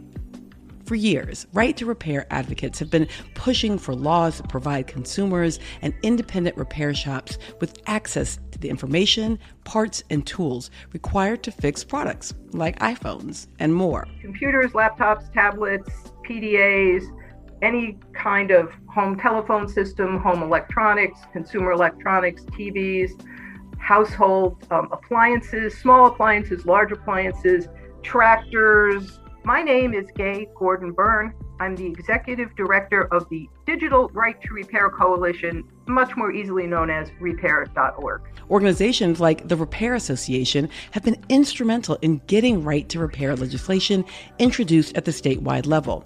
And the movement's finally gaining traction at the national level, too. In June, federal legislation called the Fair Repair Act was introduced in Congress. And getting that passed would be a big step, according to advocates like Gordon Brine. It's actually not so much about self-repair as it is about making sure that anybody that wants to fix something has the opportunity to do it. If you as a consumer want to fix your stuff, you can, but it's much more important that a small business be able to know that they can get the parts and the tools and the service documentation that they need to offer the service. After learning about all of this, I was pretty convinced that right to repair is important, but I wanted to understand more. So I made a call to the first person I could think of. My name is Shalisha Morgan, owner and founder of Geek and Hills Cell Phone and Computer Repair, based out of Winston-Salem, North Carolina. Now, y'all got to understand that after I met Shalisha, I started handing over all of my repairs to this Geek in Heels. Here's why. At my business, I charge $49.99 for an iPhone 6 repair. If a client were to take their phone to the Apple store, Apple would charge them $129 for that very same repair. This is absurd. Just as consumers have the right to take their cars to any dealership or mechanic to have it repaired, we all should have the very same right to do so with our devices. Post-COVID, families are still scraping to get by. Every single dime counts. I had to turn away a client yesterday who wanted to have their cracked TV screen fixed. Why? I literally could not locate the parts anywhere. Manufacturers are making these devices throwaway devices, causing us, the consumers, to have to go back out and buy them and replace them again. Girl, Apple, bye.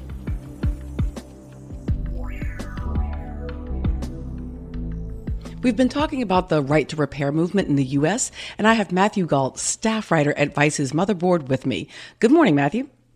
Hi, thank you so much. So wonderful to be here. Can you talk a little bit about why there's been an increased interest and momentum surrounding this? Everyone has a cell phone that's broken, that they couldn't get repaired. Everyone's broken a laptop. And then over the course of the pandemic, I think we all came to rely so heavily on this stuff. So many people working from home, buying new computers. Inevitably, people had things break and then couldn't get them repaired. Not only couldn't find a repair shop that would take them, but also found that, Apple had closed down its Genius bars, and that even if they could get in there and make the repairs themselves, they didn't have the tools and the knowledge wasn't anywhere on the internet. This is precisely what happened to me. I was, trying to set up my quarantine home office, was moving my desk around, and boop, my, desktop fell off the desk. And it was right at the height, right? And all the Apple stores and Genius bars were closed. And it was like, sort of, where do we go now? What do we do next? So let's talk about that Fair Repair Act, which was recently introduced in Congress. What would this legislation do? This would, it's very similar to other legislation that's passed in like Massachusetts around cars, where it makes it so that the manufacturer has to share very basic things with anyone else who wants to make a repair. Now, that could be an independent repair shop owner. It could be an individual who wants to make the repair. But they're calling for, like, say, if you break your iPhone, then Apple would have to provide you with the tools and the diagnostics and like any manuals that it had that would allow you to easily, say, replace the screen on your phone or the case if you shattered it. And it has a provision that allows the FCC to fine companies that are not compliant. And it's really kind of that simple. And does this not run afoul of intellectual property rights? That is one of the big arguments and big pushbacks from companies like Apple. And there is a carve-out in the bill that says anything that involves trade secrets does not have to be shared. But I think you start getting into this tricky situation here where smarter people than me have already figured out how to go in and open up an iPhone and repair it and could replace a screen with an aftermarket screen that's much cheaper than Apple would charge through its Genius Bar or another one of its authorized repair techs, right? The problem comes And this has actually happened where people have gotten their screens replaced with aftermarket screens that were much cheaper. And then a few months down the line, Apple pushes in a software update, and then suddenly the touch function on those screens doesn't work. These right to repair laws are meant to prevent companies from like Apple from stopping people from just getting their stuff repaired, frankly, wherever they want to, or doing the repairs themselves.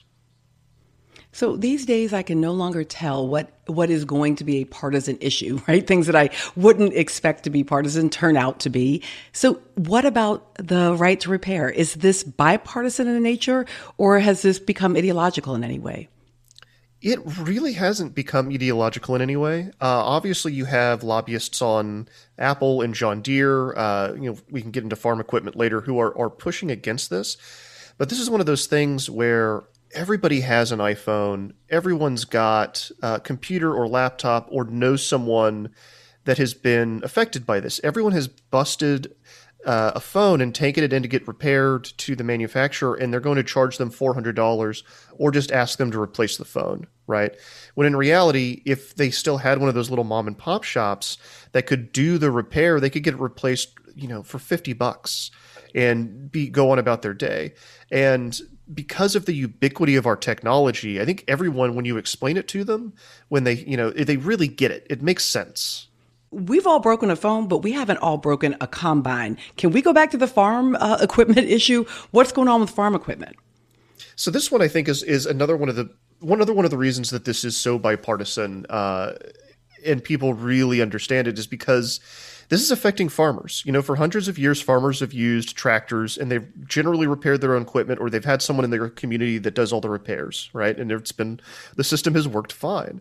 Well, as technology has advanced, companies like John Deere's kind of one of the big drivers of this, have added onboard computers and GPS systems and all this fancy tech to the tractors. And the way they work now is if something goes wrong in the computer system of the tractor, it'll start throwing an error code.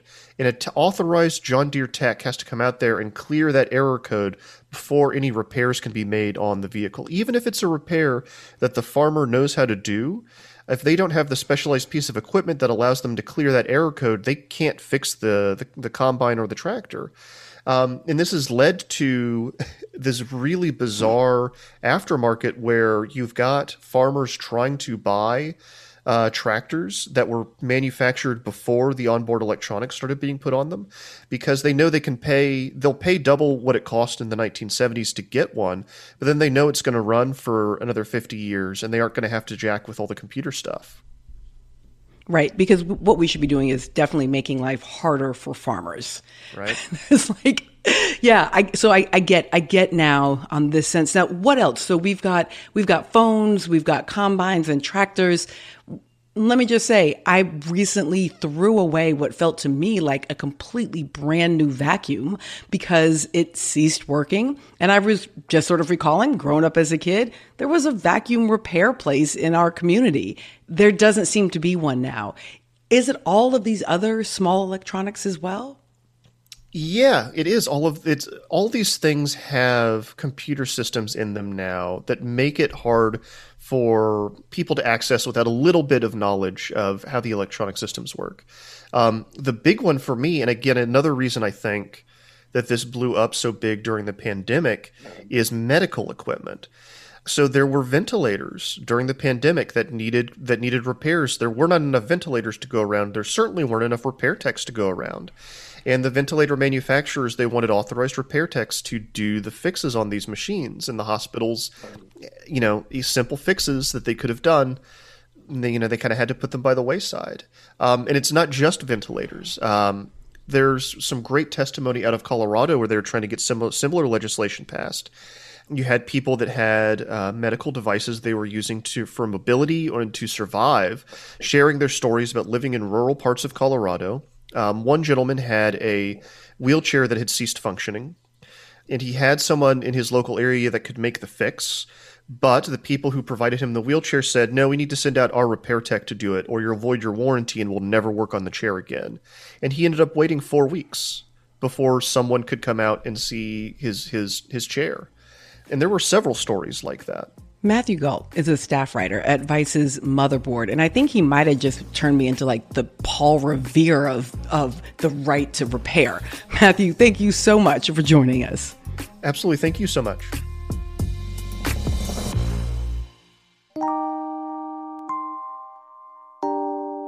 This is The Takeaway. I'm Melissa Harris Perry in for Tanzina Vega.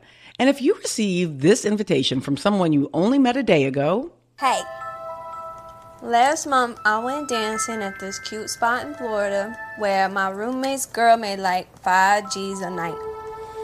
My roommate just told me that he going out there tomorrow, and he asked me if I had any friends that want to make some money, and you the first I thought of. Well, you should probably go ahead and say thanks, but no thanks. That's at least one of the conclusions readers were able to draw from the uber viral 2015 Twitter thread by Asia King, who goes by Zola. Now, for those of you unfamiliar with that thread, let's just say the trip to Florida did not go as planned. And the roommate you heard mentioned in that clip was actually a pimp who tried to force Zola to engage in sex work. Now, this week, a movie adaptation of the Twitter thread entitled Zola is out in theaters. Directed by Janixa Bravo and starring Taylor Page as Zola, this movie captures the original thread in all its absurdity and horror. One of the film's biggest surprises is character actor Colman Domingo as the so-called roommate. Now you might know Domingo and his typically warm presence from movies including If Beale Street Could Talk and Ma Rainey's Black Bottom. But in this role, he's capturing something much more sinister. I think that I've been in the canon of very sort of loving Black fathers and men and advisors, you name it. And I think this is going to be a real swing for people to see me in this role. What did you think? Am I terrifying you? And to be honest, even though he's kind of ridiculously charming in real life, after watching the movie, I was kind of terrified to talk with him. I spoke with Domingo about why he took Bravo up on her offer to play this intimidating role. It's fun, but it's also an incredible challenge. What I thought was, to be very honest, even when Janixa asked me to play that role, I just thought, well, what has she seen that would even remotely make her think of me for this role?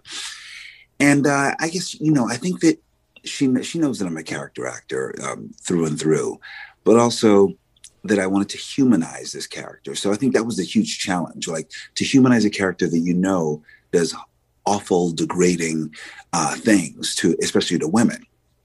And I don't know, to find something about him that's charming, that is loving, and I don't know. So I thought that was a great challenge for me. So anything like that is a fun challenge where I'm like, okay, I have to go into the heart of some darkness, but also find out what makes them tick and what makes them human.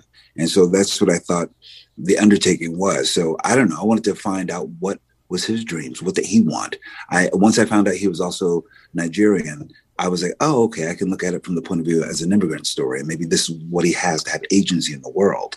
And he wants what everyone else wants. This is just his access point. He has no other way of attaining the American dream, but he wants it like everyone else. So that's the only way to make him human.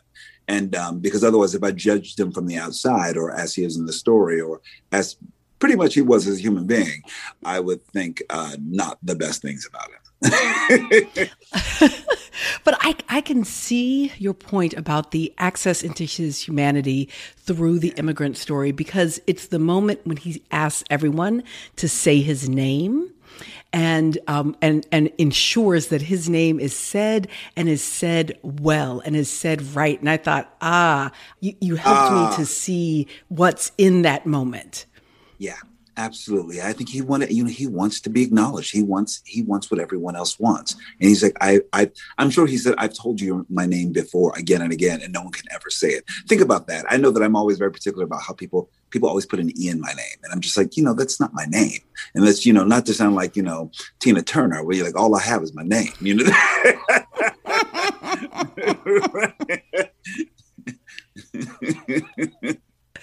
But it is true, and in fact, the producers may be laughing as they listen along, because it is both one of the greatest challenges that I have as a monolinguistic speaker who only speaks English, but also wants to have diversity in our show. And I'm always like, I will go to bed repeating the names of my guests, trying to be sure I get them right, and will still get them wrong because the American tongue is fat and lazy and a little bit pitiful on these things. You said it. That's the truth. Well, it's like we don't usually have to think about it. We're dealing with Bobs and Michaels and Johns. We don't have to really deal with, I personally, when I went to Amsterdam for the first time, I was so confused just even looking at, names of streets. I was like, okay, because we don't usually have that in our language, so I get it. I'm a lazy American too. So talk to me about, because one of the places that can be most lazy is Hollywood, particularly in its representation of Black folk. So talk to me about what you are looking for in a script, in a character. Oh, well, what a wonderful question. I think I'm always just looking at complexity. I wanted to look at a character that is flawed. They don't have to be just and good people. I think that people are very complex. And I think one minute they say one thing and then they mean another. I'm looking for complexity, especially when it comes to the canon of African-American men that I've played or will play. I never want to do this sort of the easy version of it. You can see that pretty quickly in a script. And the blessing is I've been on this show, Fear the Walking Dead, for 7 seasons now. And my showrunners really listen to me because they know that I'm just really trying to look at the complexities of a character and for him to never be monolithic, for him to be daring and to not just be, a morally genuine, loving, kind person. I'm like, nah, there's all shades of gray. And don't be afraid of that because I'm African-American. But lean into the complexities of a man. So I'm always just looking for that with any script, to be honest. And with any script that I look for something that'll scare me, to be honest. Something that I have not played before, something that I think will change me, will also move me, and help me see someone else's point of view. That's what's interesting to me. Instead of sort of like a rehashing. You can see it pretty quickly when you see a rehashing of something that they want. For a minute, I honestly thought that people were trying to turn me into, not to say anything against this wonderful, wonderful, legendary actor, but, sort of that voice of God, that Morgan Freeman. People get obsessed with that. You have a great voice, Coleman. You're a soothing presence. You're, in a way, sometimes I feel like non-threatening. Yeah. You know what I mean? Mm-hmm. And I think that, and so I sort of push against that and sort of make choices to make sure that they're a very complex human being, Well, Zola will help with you being non-threatening. I think that will assist. It's a good, gentle assist. I think that's great. I think especially I think a character like X, I think in the hands of another actor sometimes could have just been set up as a trope. He could just, you can just get obsessed with being the villain and playing all the dark notes of this character and not humanizing him. And I thought that's, I've seen those tropes of, pimps and thugs and hood dudes who are just trying to get by and make some money and do terrible things. But I thought there's more notes to that. And I think that will shine a light on who we are as human beings and make sure that we're more, we can see each other. I can see something of myself in X. And I think any brother who thinks, I have nothing to do with this guy, you can see that he has wants and needs like anybody else. Can you say a little bit more? I was intrigued when you said, my showrunners listen to me. Last week, we had a conversation about Hollywood and about writers' rooms and about how frequently folks are actually not listened to, are ignored, or are, just put into a single category. You've been on the show for a while. Did that listening happen over time, or is that kind of the culture of that space? You know what? I think our showrunners, I've been very blessed with, it started out with Dave Erickson, who really wrote to my strengths. He created this character. Specifically, I don't think that he was meant for an African-American actor. He seemed like he was straight out of Shakespeare. He was like Richard III, and I love language. And I just sort of came in with that love and passion for it. And then he wrote towards me in many ways. I think a good, smart showrunner will see, we'll get to know their cast and see where their strengths are and where their weaknesses are and sort of write towards or challenge those things. And so in every single way, in shape and form, I wanted to make sure that they knew that, yes, Victor Strand is a character that may not specifically have been written as a Black man, but I am a Black man. And his Blackness will have to be a part of it in some way. I know that, to be very honest, I know even like in season 6, my wardrobe supervisor started to notice that my character, I would sort of like bring his hat to the side just a little bit at times. I said, well, that's the way he wears his hat. It's not just straight up on his head. I said, he's making a statement about his identity. So he cocks it a little to his side. His roots are from the East Coast and from, urban America. And I'm like, we need to see some of that sometimes. And they're not afraid of it, which is great. I think I'm sure they don't lean into it in the beginning, but I sort of have to do my work and sort of like be a collaborator in that way. And I think as long as there's a forum where you can, speak your truth and question the process. And my showrunners have been very open. I mean, they hand me the pen at times, say, what do you think it is? I said, well, I think he has to say this and it has to be about that. And they listen and they incorporate my notes and thoughts. And I think that's what my responsibility is as an actor as well. I come from the theater, so it means you give over everything. I don't need writing credit. I don't need any sort of credits. I'm like, what it is, we're trying to make the sausage together. You know what I mean? And we need everyone's hands on deck. So I've been listened to, which is great. But also I think I even teach this. I know how to raise a question or collaborate without it feeling like I'm imposing. I feel like they know that I'm coming from a place of love and generosity, and I'm just trying to make it the best that it can be. And they hear it as such, The people who don't hear it, I think, have some ego issues. And luckily I haven't had that on my set, It is one of my favorite things about being in any aspect of media is that collaborative production, right? That you talk about theater there, and there's that sense, okay, the audience sees the actors on stage or maybe on screen, but that's the tip of the iceberg, right? Most of it is actually happening beyond the purview of the audience. Absolutely, it's all happening in the purview of the audience. I think that's where I have my most joy, to be honest, is when we're creating the thing before anyone else sees it. And we're wrestling with language, we're wrestling with character, every costume detail. You're giving up, you give over everything to it without wanting credit for it, because you're like, it doesn't matter to me who came up with that moment or that idea. It is just, you absorb it all and then you perform it. And I think it's a beautiful thing. Now, you have another film that is on the horizon that, again, might help with this non-threatening situation. You're starring in the upcoming Candyman movie. Can you talk to me a little bit about this?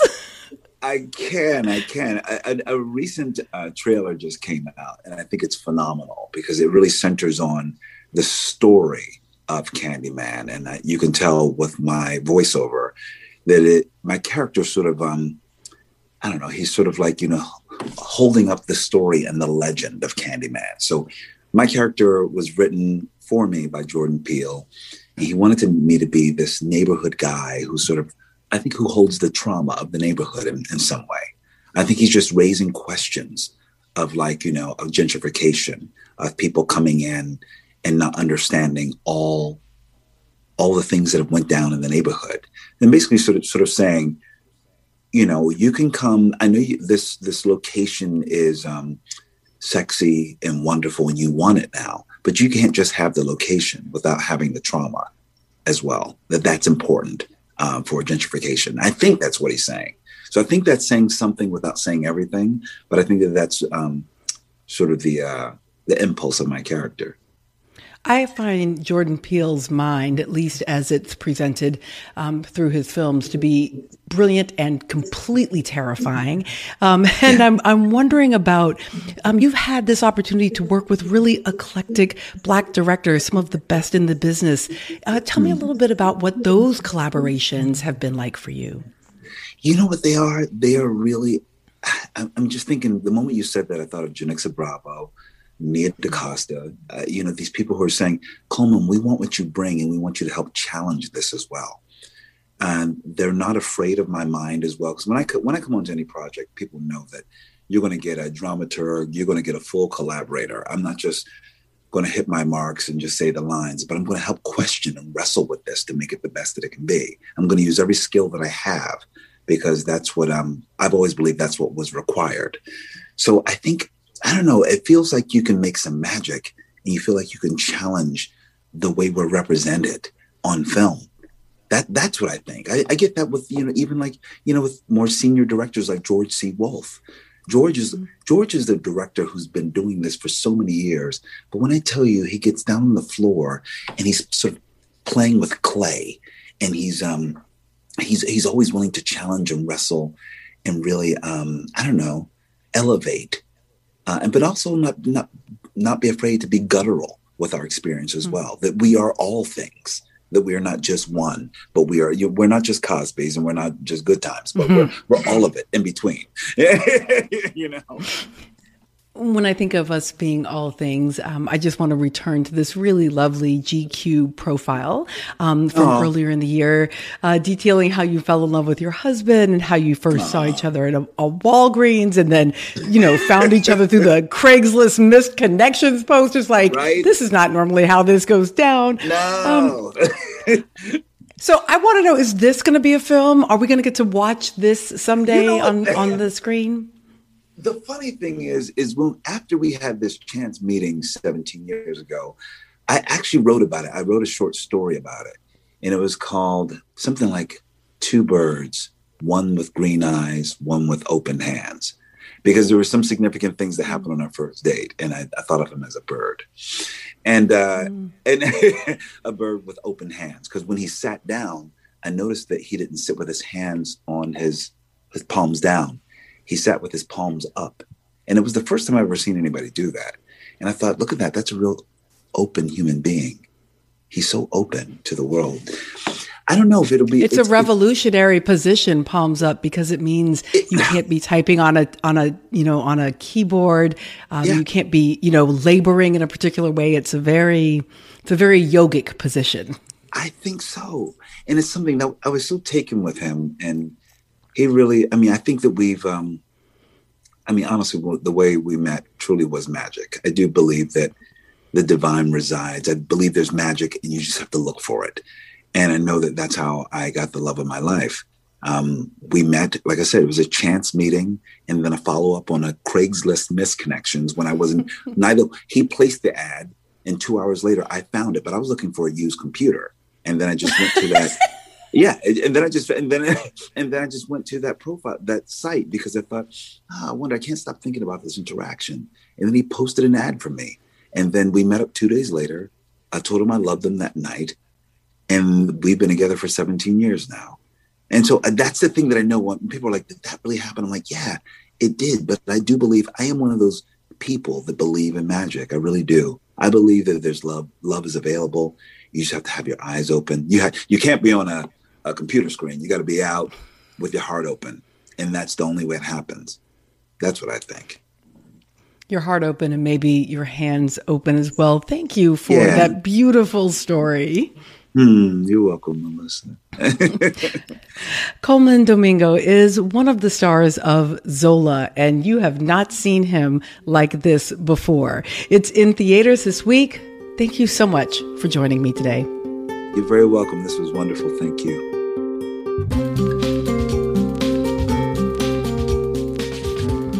Okay, that's the show, y'all. It's not quite the weekend, so be sure to tune back in tomorrow for more with me. And of course, call us with your show ideas and suggestions.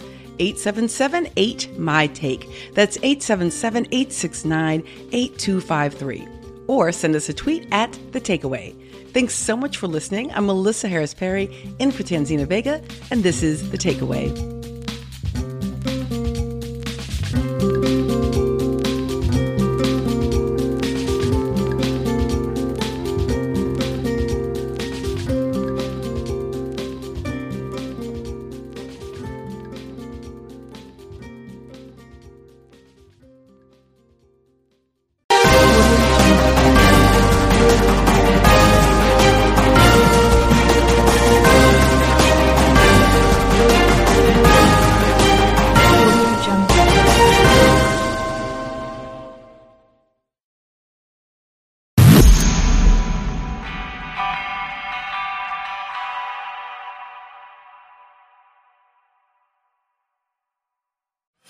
Sign up for the newsletter so you never miss an update. This episode is brought to you by Progressive, home of the Name Your Price tool. You say how much you want to pay for car insurance, and they'll show you coverage options that fit your budget. It's easy to start a quote. Just visit Progressive.com. Progressive Casualty Insurance Company and Affiliates. Price and coverage match limited by state law. Listener supported. WNYC Studios.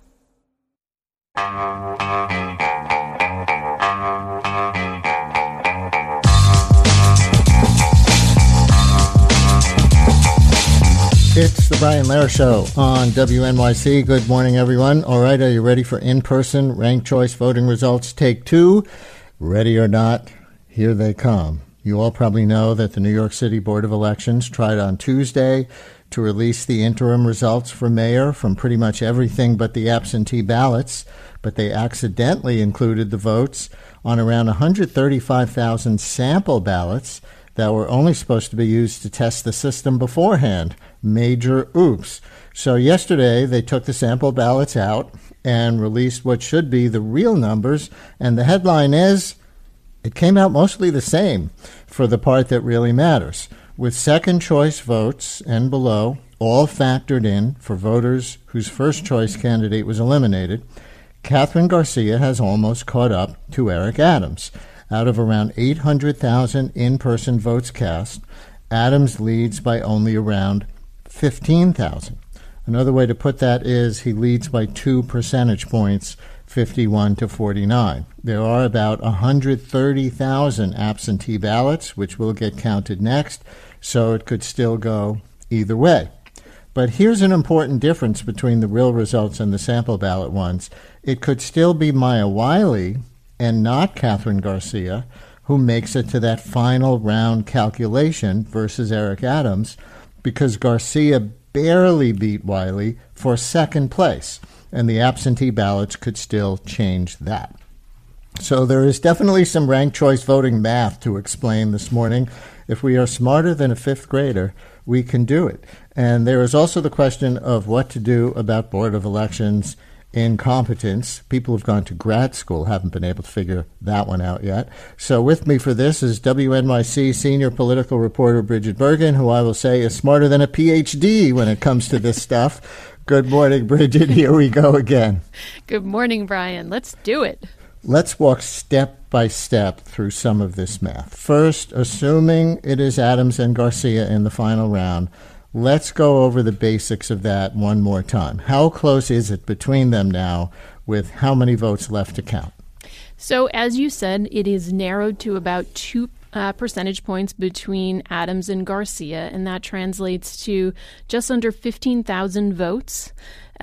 And we know that there are about 125,000 absentee ballots that have been returned and additional affidavit ballots. Now, not all those ballots will count, but a substantial number of them will because of some reforms to election law passed by the legislature last year that created what's called a cure process, so that ballots in previous elections that might have gotten kicked out for technical reasons, well, they will likely be corrected and counted in this tally. So, there's a substantial number of votes that could influence how this ranked tally looks when we do it again next week.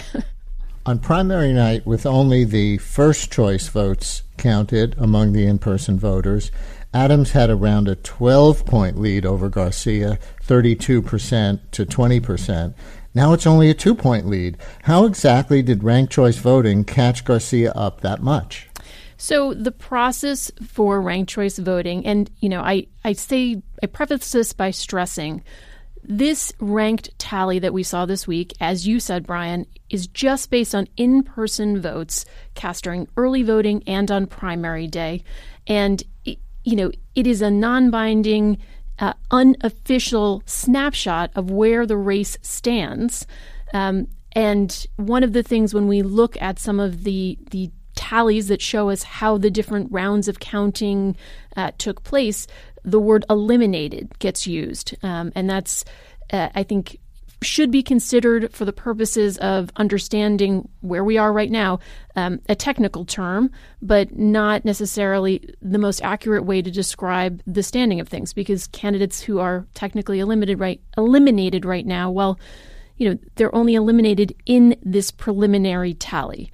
But that being said, they used ranked choice voting and the tabulator that the City Board of Elections is using to do the tallies for 9 rounds of counting that, quote unquote, eliminated candidates that were the least performing, and then redistributed their second through fifth choice votes to candidates that were performing better than they were. And what we saw is up until some of those final rounds, just before Catherine Garcia came in second place and edged out Maya Wiley, the candidate before them to be eliminated was Andrew Yang.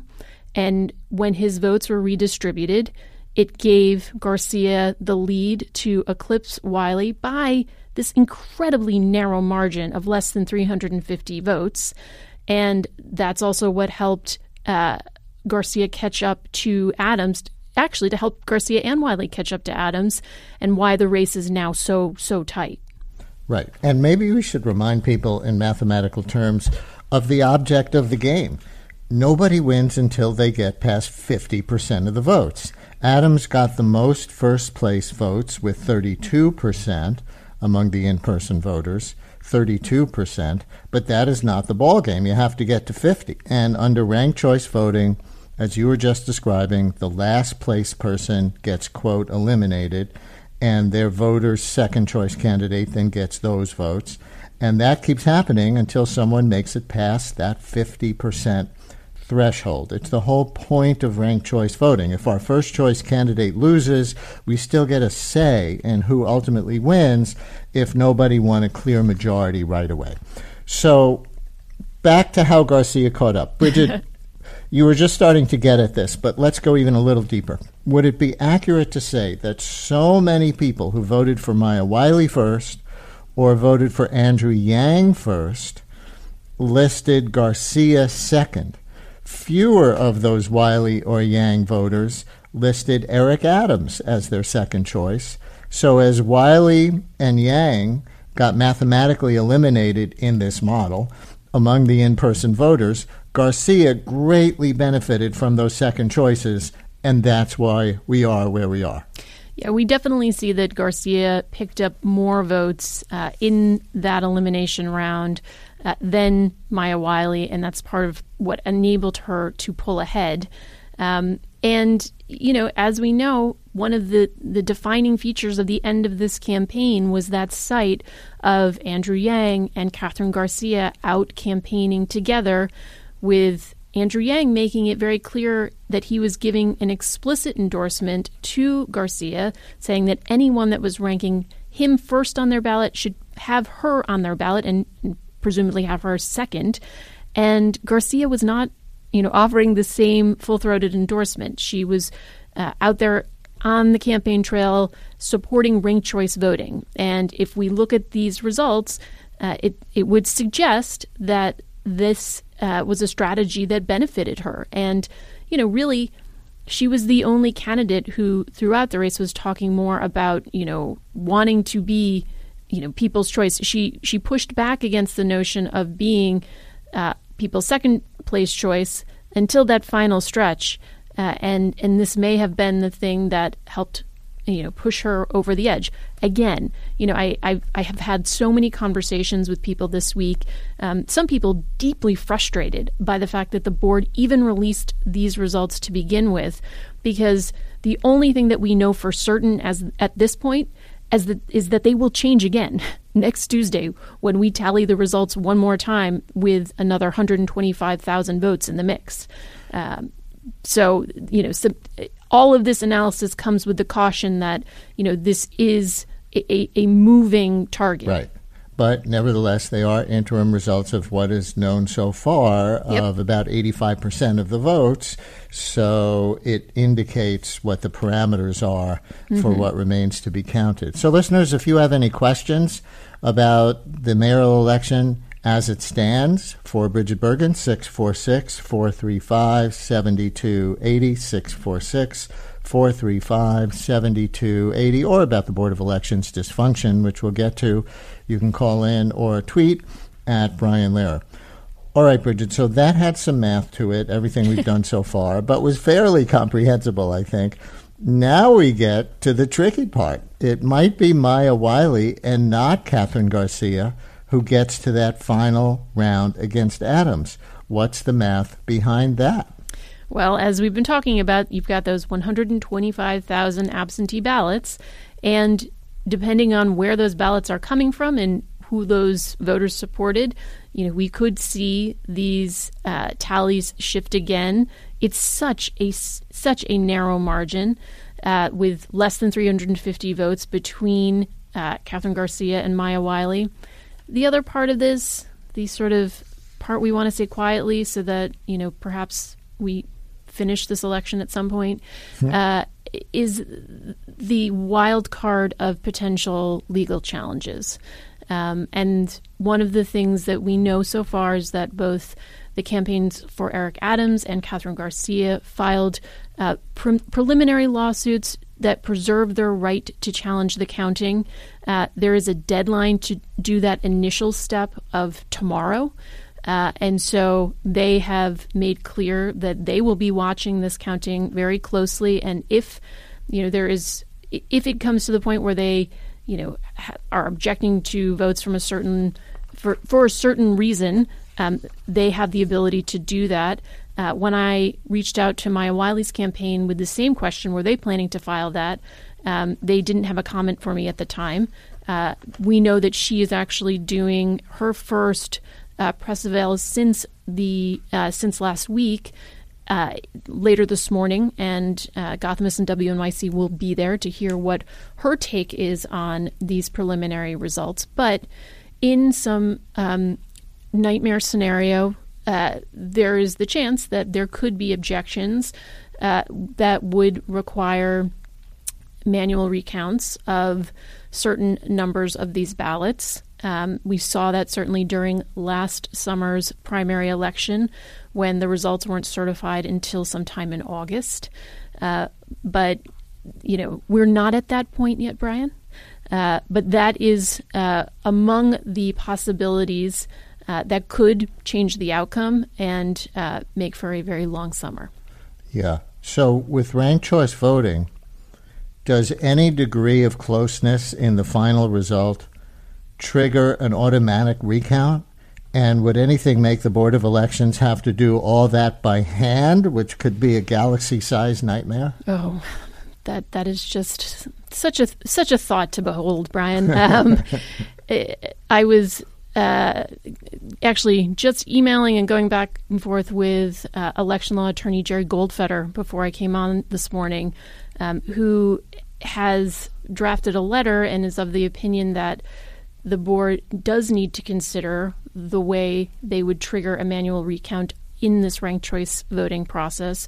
Normally, if the margin between the final candidates is less than 0.5%, that is what would trigger the full manual recount. As you, I'm sure, remember, we saw that not too long ago in the Queens District Attorney primary. Yep. Jerry Goldfeder was also a part of that process, representing Tiffany Caban. But not ranked choice voting. But not ranked choice. But so his argument, though, which is an interesting one, is that if you are eliminating candidates where there is a margin that is that close, that potentially should there be a manual recount triggered at an earlier round to ensure that someone is not being eliminated prematurely who shouldn't be. Right.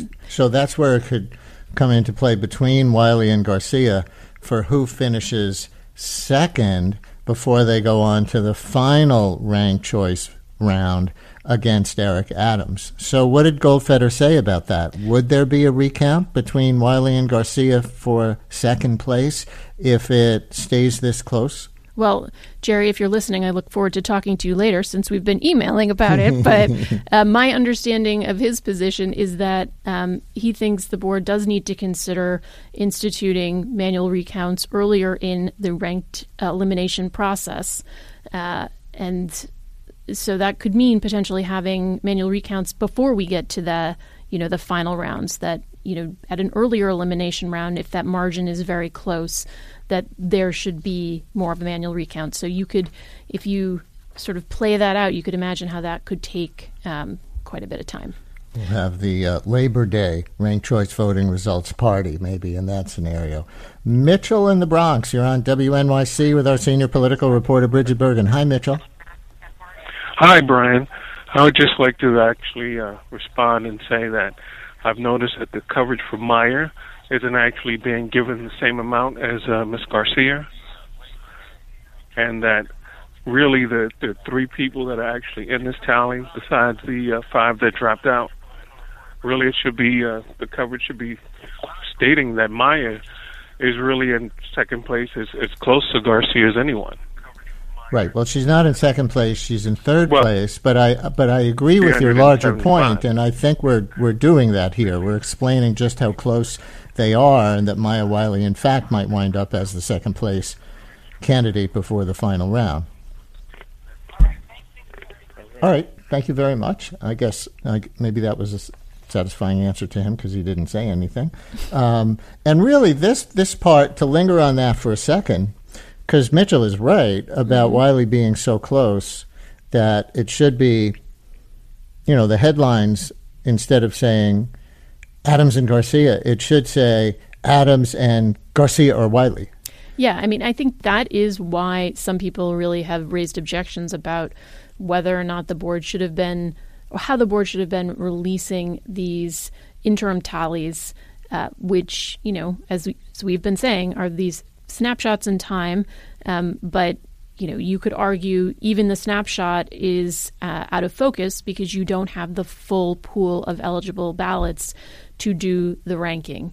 There was a debate among the elections officials about when and what they would release. One of the things, this is the first citywide race with ranked choice voting, but we did have 3 special elections, 2 of which went through ranked choice voting. And, even candidates in those races criticized the fact that the ranked choice process didn't start until all of the eligible ballots were in. And that piece of it has nothing to do with ranked choice voting. That has to do with reforms made to our election law to ensure that all eligible absentee ballots are counted. But in those particular instances, in those special elections, they did a manual ranked choice voting tally, and that was because the State Board of Elections was still testing and certifying the software that we used for this ranked choice tally. But the board was criticized for not releasing additional information sooner. There were others who thought that the board should have been releasing what's called the cast vote record as soon as, potentially the Friday after the primary, so that other organizations, media outlets, campaigns could take, the election results as they stood at that point in time. So in this case, the in-person results, and run them through the tabulator themselves and, check the math, basically, of the Board of Elections. Unfortunately, if what they had released this week contained the error that was uncovered and forced them to retract that initial round of results, I don't know if anyone else would have caught it sooner. So this is a new process, and I think there's a lot of figuring out about what is the best way to do something on this scale. Absolutely. Well, let's talk about those absentee ballots. Around 100, you said 125,000 voters, or around 14% of the total vote. Those are big enough numbers to make a difference in a close race. And I saw that they already announced what boroughs and what election districts the absentee ballots came from. And we know who won among the in-person voters in each district, I believe. So can we predict fairly well who the absentee votes will benefit? and by how much? I think that there are certainly people who, campaign strategists and others, and political analysts that will be looking at where those absentee ballots came from to try to theorize what that means for particular candidates. I think that's part of the reason why, when we see that more of them are from Manhattan, people are theorizing that could be beneficial to Garcia. But again, these are we don't know, and we will know soon, because we will see an updated round of these results, at some point on the day of July 6th. We don't know what time on that day. That has been a source of pain and frustration for those of us waiting for results. But at some point on July 6th, we should know another tally that does include some of those absentee ballots that have been processed so far. We don't know what time on July 6th. So you're telling me, I don't know if I should book you for the show for the morning of July 6th or wait till the morning of July 7th. I think July 7th is probably a good idea. It might have to be both. Peter in Manhattan, you're on WNYC with Bridget Bergen. Hi, Peter. Thanks for taking my call. So what I was wondering is if the 120, it's not going to come this way, but if the 125,000 split exactly the way the Manhattan vote split, would that be enough for Catherine Garcia to surpass Eric Adams? That's an excellent question, Peter, and I haven't done the math to be able to give you a fair answer on that. I'm pulling up the tallies now to see if I can eyeball it. But I think that one of the things that we do know is that that Catherine Garcia did extremely well in Manhattan. And if the bulk of those absentee ballots do go to her, then we're going to have an extremely close race on our hands, and that she does stand to potentially pull ahead of Adams. Right. But I know some basic absentee ballot numbers by borough that I've seen. There are about 40,000 from Manhattan. Yep. There are about 35,000 from Brooklyn. There are about 32,000 from Queens. There are about 13,000 from the Bronx and about 7,000 from Staten Island. So what does this mean? Well, if Manhattan is Garcia country, and there are about 40,000 absentee ballots from there, but Brooklyn and the Bronx were so heavily Adams country, well, 35% plus 13%, that's 48%. That's almost half the absentee ballots come from Brooklyn and the Bronx combined, compared to about 40% from Manhattan. I think Queens also, we should say, is probably Adams country, because the turnout in Southeast Queens, which he won by a lot, was so big. So my initial guess is that the absentee ballot should benefit Eric Adams, but of course we don't know. Yeah, and I think to really answer that, you have to go a little deeper and see where in the boroughs those absentee ballots came from, because that will tell you also more about who is submitting those ballots. And that's the kind of digging we're going to continue to do. But that is, again, I sound a little bit like a broken record, but I think that is why people are taking this current tally with a grain of salt, knowing that there is this real X factor of an infusion of votes, that deserve and should be counted, that could change the results. And just because those results change doesn't mean nothing is wrong with that. It just means that we're continuing the counting process. Right. And I think we saw in the presidential election, for which we know the absentee ballot totals by now, the absentee voters tended to be older and whiter.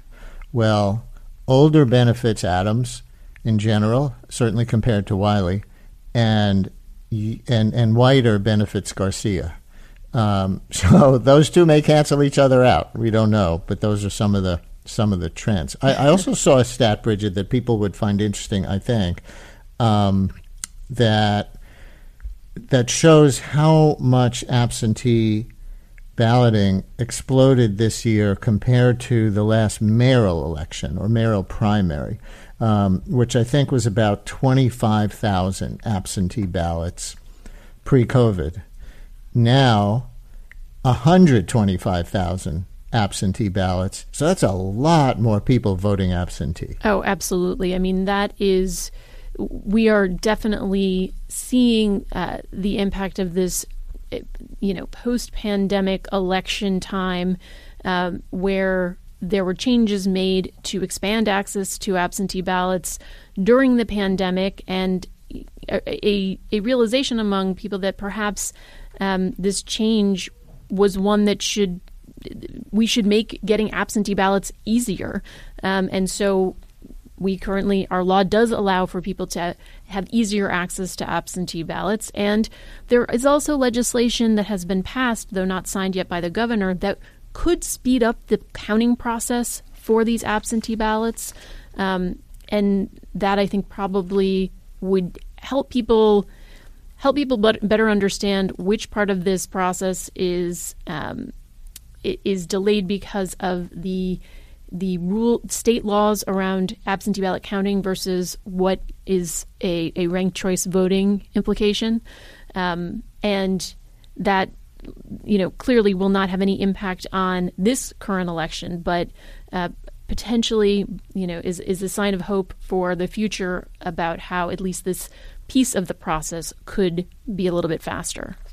All right, on to the Board of Elections debacle in our remaining minutes. Mm-hmm. First, do you see any reason to believe the new version of the count is inaccurate in any way? There are those, including Donald Trump, who would like people to disbelieve anything that comes out now. I think that the board, they put out their statement acknowledging that they had made this error, that it was an egregious mistake, apologizing. I think at this point that they have made certain that the numbers that they're releasing are accurate. And, the fact that they did catch this mistake during what is this interim period when we are just releasing unofficial results actually is a sign that this is a slightly hopeful sign. It's not at the end of the process. It's showing tremendous confusion and definitely builds on a series of missteps from this agency over a period of time, which you and I have talked a lot about.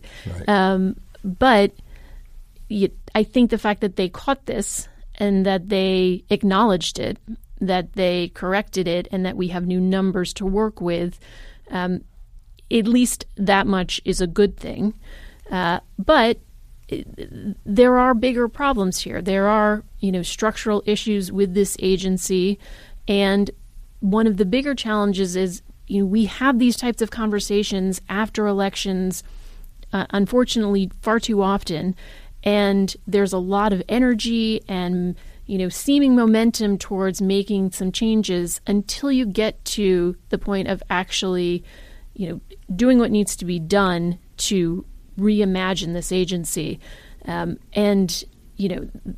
There is legislation that has been proposed by State Senator Liz Krueger and Assembly Member Neely Rozek that would make some changes that could help professionalize the agency, really delineating the powers between what the commissioners are deciding versus what a new co-executive director structure would decide, and who gets to appoint those executive directors and the accountability there. Also ensuring that these people who are working at the agency are required to be trained in election administration. We often talk about this being something of a patronage mill where a lot of people are able to get positions because of their political connections, the role of the county party leaders / party bosses in picking commissioners who then, in theory, could be they have to go through approval from the city council, but it feels like a pretty de facto approval. So ultimately, to really overhaul the agency, you would have to get into reform of the state constitution. And, we had an opportunity to do reform through a constitutional convention in 2017. A lot of the same people who are supporting and are advocates of ranked choice voting are people who were concerned about the constitutional convention because of, the views that that process could get overtaken by people who would, try to take away workers' rights and other protections for the environment that currently exist in the state constitution. But the flip side of that is that's an opportunity, that was a path that is now closed for a certain number of years. And then the other way to change the Constitution is through the legislature, but that requires passage through 2 legislative sessions and then a voter referendum. Right. And so that is a lengthier process, but it's one that if there is political will and energy to actually see this change, that is the path to do it. Well, you certainly can see why an agency charged with doing something as complicated and important as running elections probably shouldn't be left to patronage appointees. It's like if you needed a plumber to fix the leak in your shower, and instead of hiring somebody who's a plumber for a living, you hire somebody because he's your landlord's brother-in-law, so he gets the call. That maybe that's an analogy for where we are. But on the mistaken release of sample ballot results as real results on Tuesday, who are the human beings who made this mistake?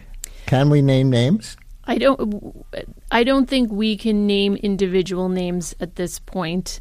The board, I think, probably has identified the individuals involved, and it sounds like it was this just the most poorly timed human error to not have reset their the cast vote record in the tabulation system to be able to do this ranked choice tally without these, dummy votes in the system.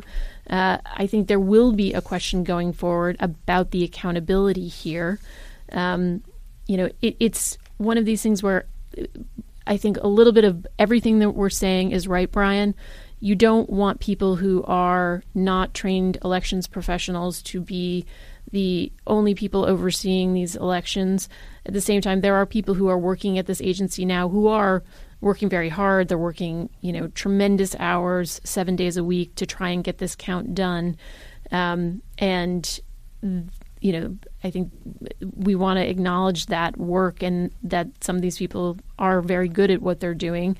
But the problem is there is a lack of probably overall oversight and the challenge associated with decisions being made by this bipartisan 10-headed board that make things extremely challenging, and the fact that the accountability for when people do make a really significant mistake falls to these people who have political ties. And so I think going forward, it is a very fair question to get to the bottom of what happened, who is responsible, and what's the accountability. But I think for now, the effort is going to be focused on let's get through the end of this election. Right. And then longer term, something has to be done. Listeners, some of you may remember when Bridget famously uncovered a case in Brooklyn a few years ago of thousands of people mistakenly being taken off the voter rolls before a major election. That caused new scrutiny of the Board of Elections. There was the case a few months ago. Was it in the presidential primary? Mm-hmm. We talked about this on the show this week, where the Board of Elections mistakenly sent absentee ballot envelopes absentee ballots with the wrong envelopes, so yes. It would seem like they were coming from elsewhere. So that was a big snafu involving 100,000 voters. And our colleague David Cruz has an article on Gothamist called Ranked Choice Voting Software Company Says Board of Elections Ignored Offer to Help Carry Out Citywide Election. This is going to be the last of it for today, but can you describe it all, what happened there? Yeah, that is an instance where the software company that made the universal ranked choice voting tabulator, had extended an offer to the City Board of Elections to try and help get them ready for this, first citywide primary with ranked choice voting, and really one of the largest tests of the system in the country. And, wanted to try to make sure that their employees at the board were trained, that they could potentially run a parallel count, a series of safeguards that, in 2020 hindsight probably could have spotted what had happened in this particular instant. The board reportedly did not respond to those emails, voicemails, and offers of assistance from the company. I can tell you that what was happening at the same time was they were running special elections in other parts of the city, and the State Board of Elections was doing a pretty comprehensive test of this software so that it could be certified in time for this citywide primary. That is by no means an excuse, but goes to explain some of what was happening there. And, it has been reported the agency is dealing with some changes in personnel. Their executive director is currently on medical leave, and the deputy executive director has been essentially running the agency for the past several months. And, she has stepped in, Dawn Sandow, she has stepped in as the executive director previously during leadership changes at the agency. But, there's, I think, going to be a lot of re-examining of the agency. The state Senate has vowed to hold hearings about this election.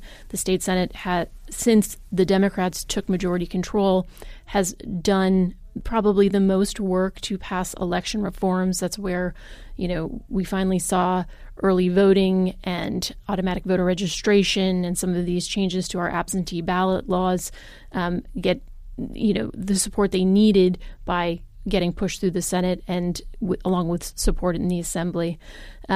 So there should be more that we learn this summer and into the fall about what actually happened here, how this agency could potentially be changed, and then ultimately it really will fall on state lawmakers to make some of these changes, since this is an agency that is ultimately governed by state election law. Well, the State Senate Majority Leader, Andrea Stewart-Cousins, said yesterday the Board of Elections is an embarrassment and makes New York an embarrassment when we should be a model of running good elections in the United States. So hopefully something will be done. Bridget, I guess you told us you'll be covering Maya Wiley's first press conference since the election coming up in a little while. So we'll be listening for what she says later in the day. You're reporting on that, and I have a feeling we will talk again before too long, right here. I think we will, and we've got our whole elections team out there doing it. Actually, Liz Kim's going to be there with Maya Wiley today, but we will bring you the latest.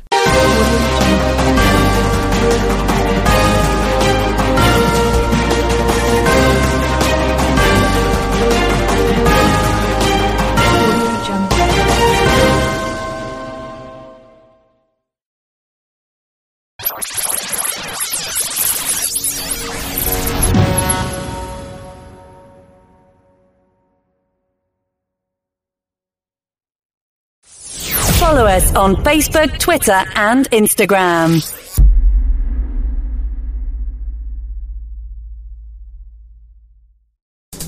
Hey everyone, I'm Ellison Mars. You are watching NBC News Now. Here's what's happening. It's a methodical, very difficult process. As we're removing debris, we're just finding more debris that's just concrete pulverized. It's extremely difficult. Day 6 of the daunting search and rescue in Surfside, Florida, plus details of a letter that warned about growing damage in the condo building just 2 months ago. President Biden heading to Surfside, Florida on Thursday, but today he's in Wisconsin taking his infrastructure pitch to the people. America has always been propelled into the future by landmark national investments. Investments that only the government has the capacity to make. Plus, it's getting hot in here. Dangerous, record-breaking heat stretching from coast to coast. Is there any relief in sight?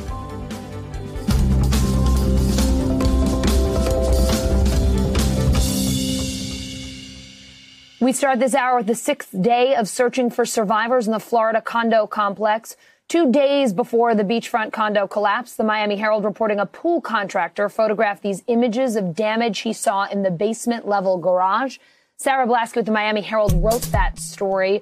Sarah, these photos do not look good. Cracked concrete, corroded rebar. You're not saying who shared these pictures with you, but what can you tell us? What I can tell you is I spoke to this pool contractor directly yesterday. And what he told me is that he was alarmed enough by what he saw. And then once he saw the news, he thought he needed to come forward. Now, of course, there's a lot of national attention. He doesn't want the press. And that's why he does not want to come forward with his name. But he thought what he saw was serious enough that people should know. And let me point you to one part. Over those boxes, the gray boxes on the image, you will see a black cross. That's actually rebar. That's supposed to be inside the concrete. What you're seeing there is that it has busted through the concrete. It is that corroded. This is a serious level of corrosion that our experts say if it were under the building, it could have caused a collapse. Now, I just want to be clear with your viewers that this part of the building that is photographed here is not under the collapse site. It is off to the southern side of the structure. But if this type of corrosion had existed somewhere else in the building, then or beneath it, I should say, in the garage underneath the building, then certainly our experts say this level of corrosion is alarming. And even still, here, it indicates a lack of maintenance in this building that is concerning. Yeah, sure raises a lot of questions about the condition of the building, no question. Sarah, what did this contractor tell you about the restoration plans for the condo? What else have you learned? So this contractor was actually there to bid for a subcontract in the 40-year restoration plan. His job was going to be basically cosmetic things on the pool and replacing the pool equipment. And so what he was there for was different than what he saw. And actually, what he saw alarmed him enough. He thought his job was going to be harder. Again, he was just doing a tiny piece of this broader plan, which was going to shore up different columns in the building. It was going to replace certain concrete slabs that an inspector had said had severe levels of damage to them. These are structural slabs in the basement of the building, rebar popping out of various columns in the basement of the building. This 40-year plan was going to be $16 million of renovations. And so this pool contractor was just bidding for a tiny bit. And that's why we only have these few photos, is he took photos of what might affect his job. And when he saw that rebar, he thought, oh, I have to tell my boss, this might be a more expensive job than we originally thought. We might have to do more to give access to that concrete so that concrete restoration teams can go in and fix it.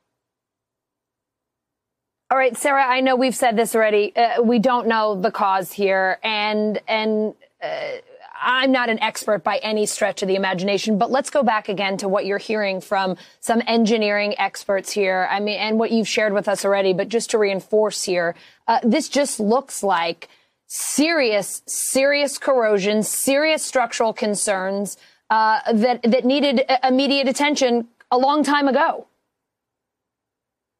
Right. So I think the most important document that we have right now is a 2018 report by an engineer who came into the building and did an inspection. And what he said is that he found a design error in the pool deck, which is actually off to the side of the corrosion of these photos that you're looking at now. And he said because of the way that it was designed, water did not drain properly and instead seeped into the concrete below, into the garage, which is under the entire building. The part of the building that collapsed, that part of the garage had serious damage to some of the structural concrete according to this 2018 plan.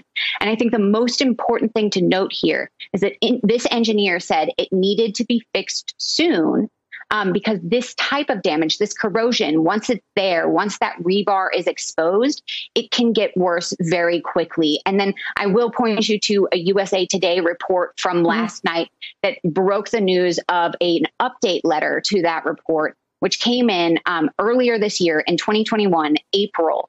And what it said is, indeed, that damage got worse. It did not include photos. We don't know exactly where that damage is, but that's what everyone is focused on now, because if there was this kind of corrosion, for example, in a column, experts tell us, or even in a slab, experts tell us that certainly could have collapsed under the weight of a building. But again, we just don't know at this point. Yeah.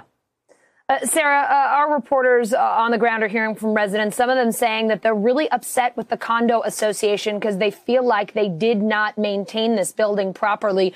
What is the condo association saying about these photos and your reporting? What kind of response have you gotten so far?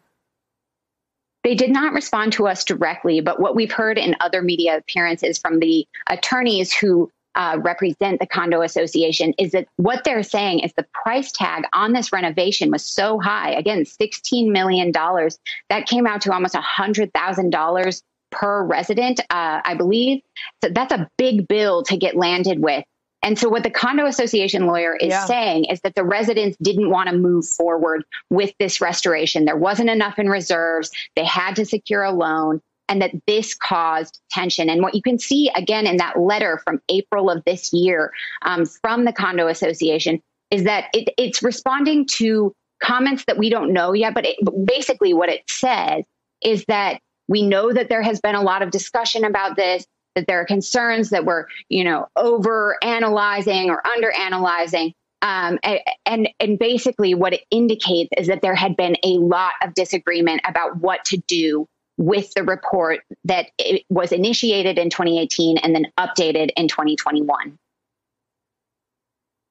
Sarah, there are so many questions about what happened here. I know you've been really working hard on that. Thank you so much for your reporting and taking time when you're so busy to come on and talk to us. We're really grateful for it. Thanks for having me. These are the 11 victims identified in the condo collapse. 150 people still missing. NBC News correspondent Ellison Barber is at the scene in Surfside. Ellison, what's the latest on the search and rescue mission tonight? Yeah, I mean, it's ongoing. The presser earlier today, there wasn't any bad news. There wasn't any news of another body being recovered, which is what we've gotten from the last couple press conferences. But there also wasn't any good news, the news that so many people are hoping for, praying for, that they'd found someone alive in the rubble. 11 lives lost, 150 people still unaccounted for. The weather here has been an ongoing challenge for rescuers. It has rained kind of really since this happened. And throughout the day today, there have just been moments of incredibly heavy downpour, thunderstorms, all of that adding to what is already a really challenging endeavor for these rescuers. Rescuers are working 12-hour shifts. And when there's a shift change, you can see them walk off just drenched in sweat, exhausted from all of the work that they are doing. And then another group goes back on, surely just as tired from not long before working a 12-hour shift of their own. There are rescuers, of course, from Miami working every minute of every day. There are also teams that have come here from Mexico and Israel. I spoke to the commander of the Israeli search team, and he says right now they're sort of focused on a particular part of these apartments, at least as best they can. Listen to what he told me. Right now, our challenge is to reach the bedrooms. And there is a problem because the bedrooms collapse, the building collapsed into itself and covers the bedrooms. So right now, this is the effort, and we still have hope. And when I asked the commander if he still has hope on day 6 that they might find someone alive, clinging to life underneath the rubble. He said that he does still have hope. I want to read to you exactly what he told me when I asked him why. He said this, quote, each day that passes reduces chances, but I would say that 1 week again, is a good time to say that we have made all efforts needed to find them alive. 1 week, that's 7 days. We're on day 6 right now. Families are still holding on to hope as much as they can. But as every minute passes and there isn't any sort of good news, it's hard to not see some sort of big bad news coming down the way. But for now, rescuers are working as hard as they can, leaving no stone unturned. And they keep telling us that they really do think they can still maybe find someone alive. But you've got to think these next 24 hours, give or take, are really critical based on what we heard from the commander of the Israeli search team. Allison, I can't imagine what it's like to be one of those family members right now, perhaps knowing deep down inside that bad news is on the way, but wanting so deeply to remain hopeful, to have faith that they could get some good news, not wanting to give up. I know you spoke with a father who was waiting for news about his daughter and son-in-law. It makes me want to cry just thinking about that conversation. What did he tell you today?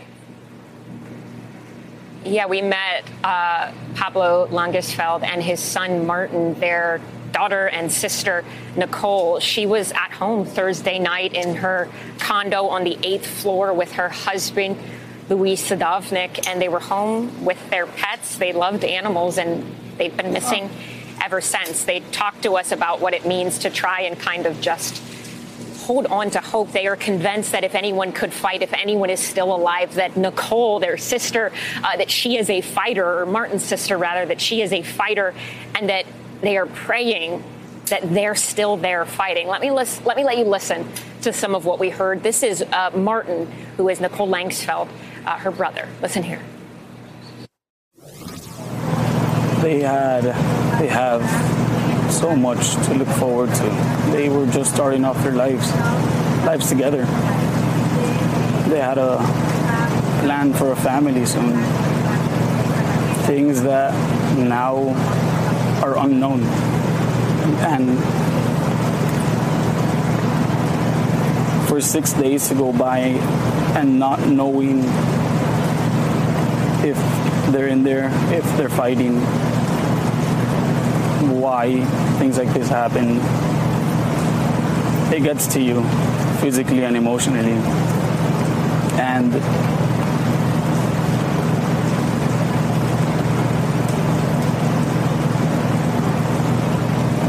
you still have hope? I do. And that won't change until I'm told otherwise. I do believe miracles do happen, and I know there's people in there fighting. And I pray that my sister and my brother-in-law are one of those fighting.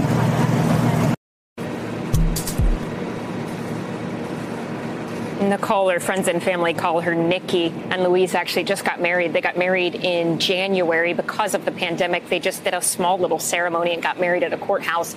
But her dad and her brother say that they were planning to have the bigger wedding, the bigger celebration with all of their friends after the pandemic ended. Instead of celebrating, planning for this very joyous life moment, they are now just praying for a miracle. They visited the site a couple times now, and Martin just told his sister that if she could hear him, to keep fighting. Allison. Oh, Ellison, a couple starting their life. You know what a beautiful time that is. I know what a beautiful time that is. It just breaks your heart to think that might have been the end for them. Thank you so much for your reporting today. You got me again. You make me cry all the time. I know it's so difficult for you out there talking to these families and doing this hard work every day. So thank you so much. Thanks, Allison. A major heat wave scorching the U.S., parts of the Pacific Northwest dealing with temperatures 30 to 40 degrees above average. The Northeast also feeling the extreme heat and humidity. Let's bring in NBC News Now correspondent Priscilla Thompson, who is in a sweltering Manhattan tonight. Priscilla, this is the hottest it's been in New York City this year. You look like you're handling it pretty well. As a New Yorker, I can attest that weather like this guarantees two things. You're seeing a lot of sweating and a lot of cursing on those streets. Allison, definitely that. As a Texan, I'm pretty used to the heat, but folks out here it's a little bit of a challenge, it seems to be. The streets are still pretty busy, but if we widen our shot a little bit, you'll see this area near the fountain that is normally full of people during the summer is not as crowded as it normally would be. I will say folks are taking advantage of the ice cream trucks that are out and about. They're sitting down for a few minutes and then they are moving it along because it is very hot out here. It's about 93 degrees right now. Earlier it was 95 degrees and sunny. We've got some clouds that have come in, so I think that has helped out a bit.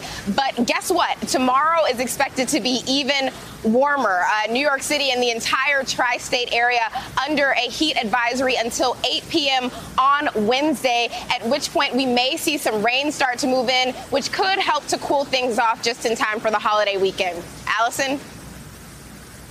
All right, Priscilla, now that I know that you're from Texas, this explains it, because we're coming after you, and I'm thinking, oh, my God, she's not even schwitzing. She looks so composed. You know how to deal with this.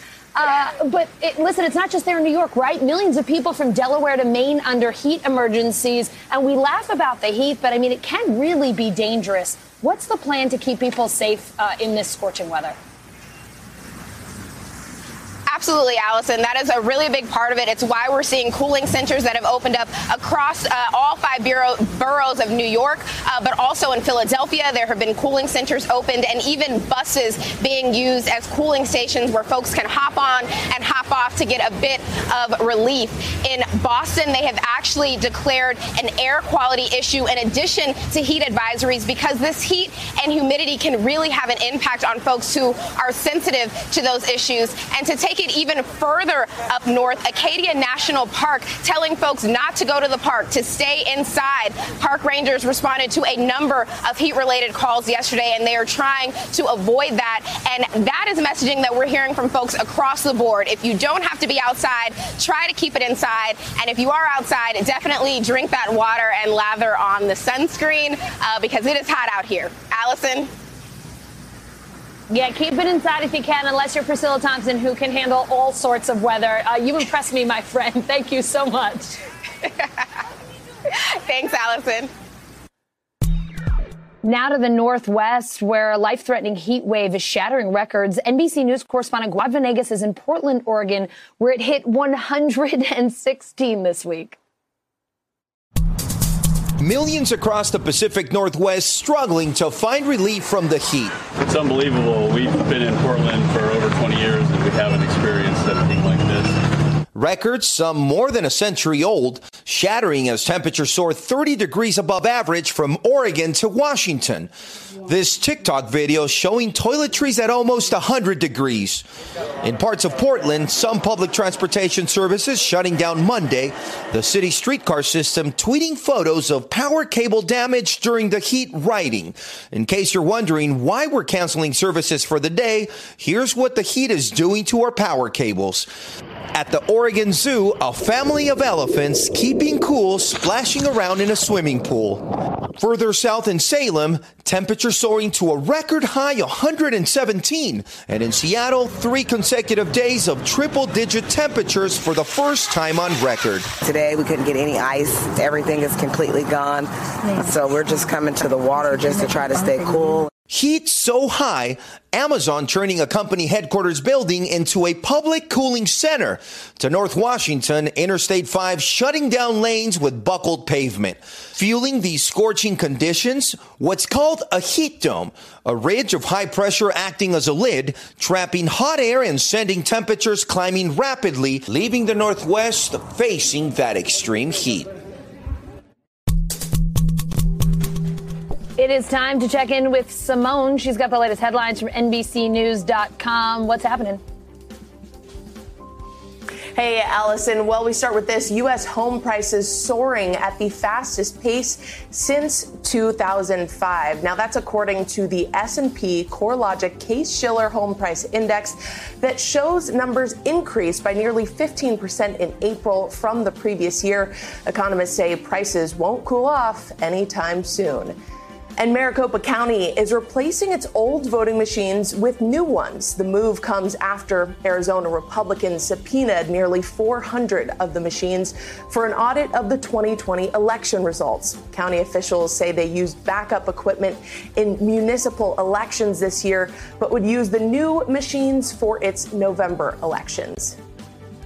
And in Abu Dhabi, anyone who is not vaccinated against COVID will be denied entry to nearly all public spaces. Now, the restrictions will begin on August 20th, but will not apply to essential businesses like pharmacies and supermarkets. Also important to note that children under the age of 15 and adults with exemptions to the vaccine will be given a pass here. And Brazil's president is sending troops into the Amazon to crack down on illegal logging operations there. The move comes as the country is seeing a surge in deforestation, and it's the third time the Brazilian president has sent troops to the Amazon for this reason. And a really fun story to end on today. A 70-year-old Connecticut woman living out one of her lifelong dreams at Yankee Stadium when she served as an honorary Batgirl. Now, Gwen Goldman said she asked the Yankees if she could be a Batgirl 60 years ago, but she was told she had no place in the dugout because of her gender. Well, finally, the team said it was time to make it right, greeting Goldman with a personalized locker and also giving her a chance to throw out the ceremonial first pitch. Gotta love that one, Allison. I'll send it back to you. Oh, yeah. What you're looking at there is me in 30 years. That's my dream. Oh, my God. That's so awesome, Simone. Thank you. A blue-collar blueprint to rebuild America. President Biden taking his infrastructure message to Wisconsin today. NBCNews.com senior White House reporter Shannon Pettypiece is on the North Lawn. So, Shannon, the White House says this trip is about bringing President Biden's message right to the American people. So what is he saying to them about the benefits of this bipartisan plan? Well, he's trying to get into some of the specific details of it and make it a little bit more tangible for what it would mean for real people's lives. For example, he's emphasizing things like bringing broadband to rural areas, fixing a bridge that might be the only bridge that leads into town, or replacing lead pipes in the millions of homes that could affect. Here's a little bit more, Allison, of what he had to say.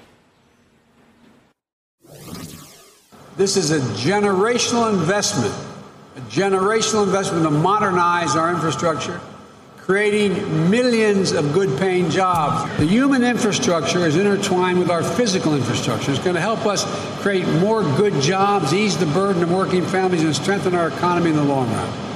And I'm going to be out there making the case for the American people until this job is done, until we bring this bipartisan deal home. And you hear him there mentioning bipartisan. That's another part of the selling campaign he's trying to do out there, to emphasize that this is a bipartisan deal because, of course, unity is this message we have heard from him over and over again since his inauguration. And so the president and his administration trying to show that they are delivering on that unity, bipartisan nature that they promised. All right, so that's how they're using this trip to connect with the American people. How are they using it to put pressure on Congress to get this done?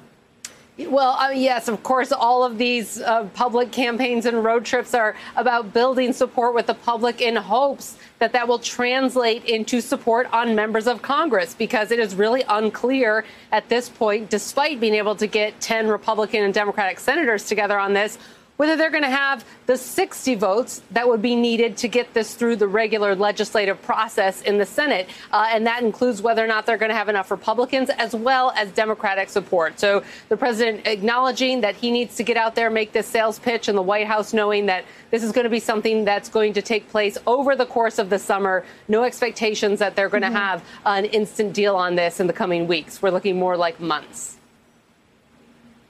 Okay. Shannon, the White House announcing that the president and the first lady are heading to Surfside, Florida on Thursday, of course, to visit the condo collapse. What are you learning about that trip? All right, well, the White House has said repeatedly that they didn't want to go here until they felt they could do it without interfering with the search and rescue operations. Obviously, a presidential visit comes with a big footprint. We know the White House has emphasized that they are putting a lot of resources on the ground to try and help in this recovery, but also that they would like to see some sort of federal investigation into what happened here. And of course, as the president has been emphasizing, infrastructure, our country's infrastructure, is something that is really central to what he wants to accomplish as part of his first term as president.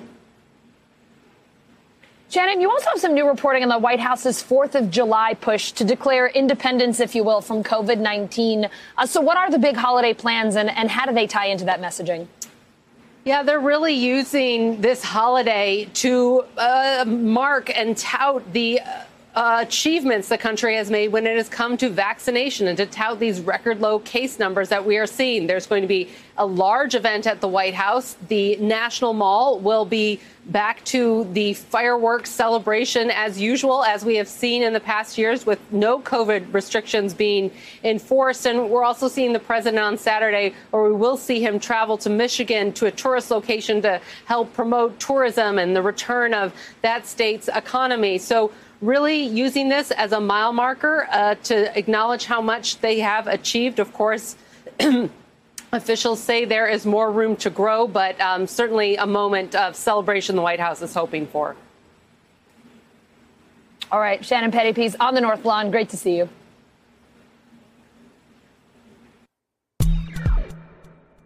A small syringe maker in Texas buying back stock. Why should you care, you ask?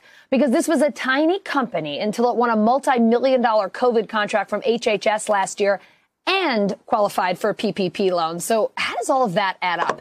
NBC News senior national politics reporter Jonathan Allen here to discuss this one.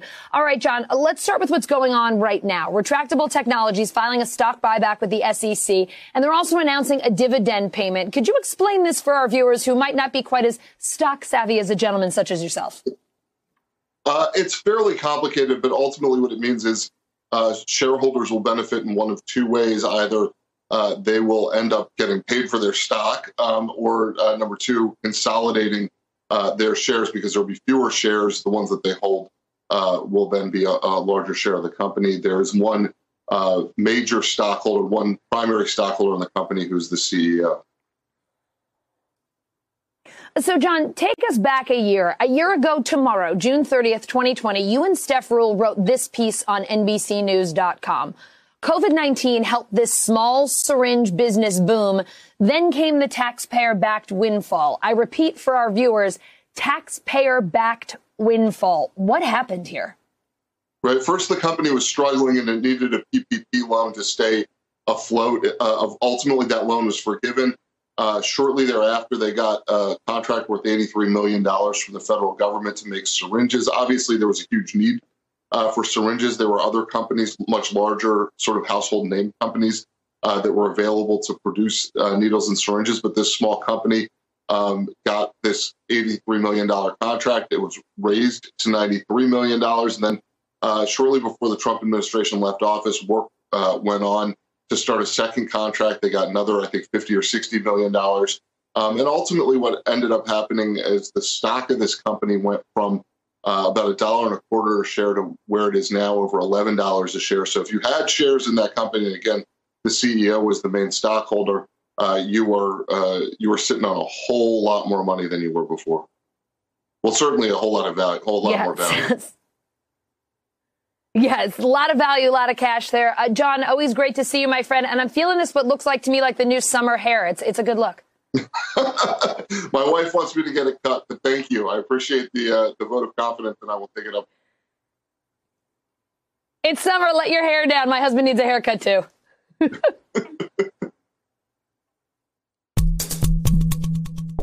China escalating its media crackdown in Hong Kong, arresting another prominent journalist from a pro-democracy paper under its national security law.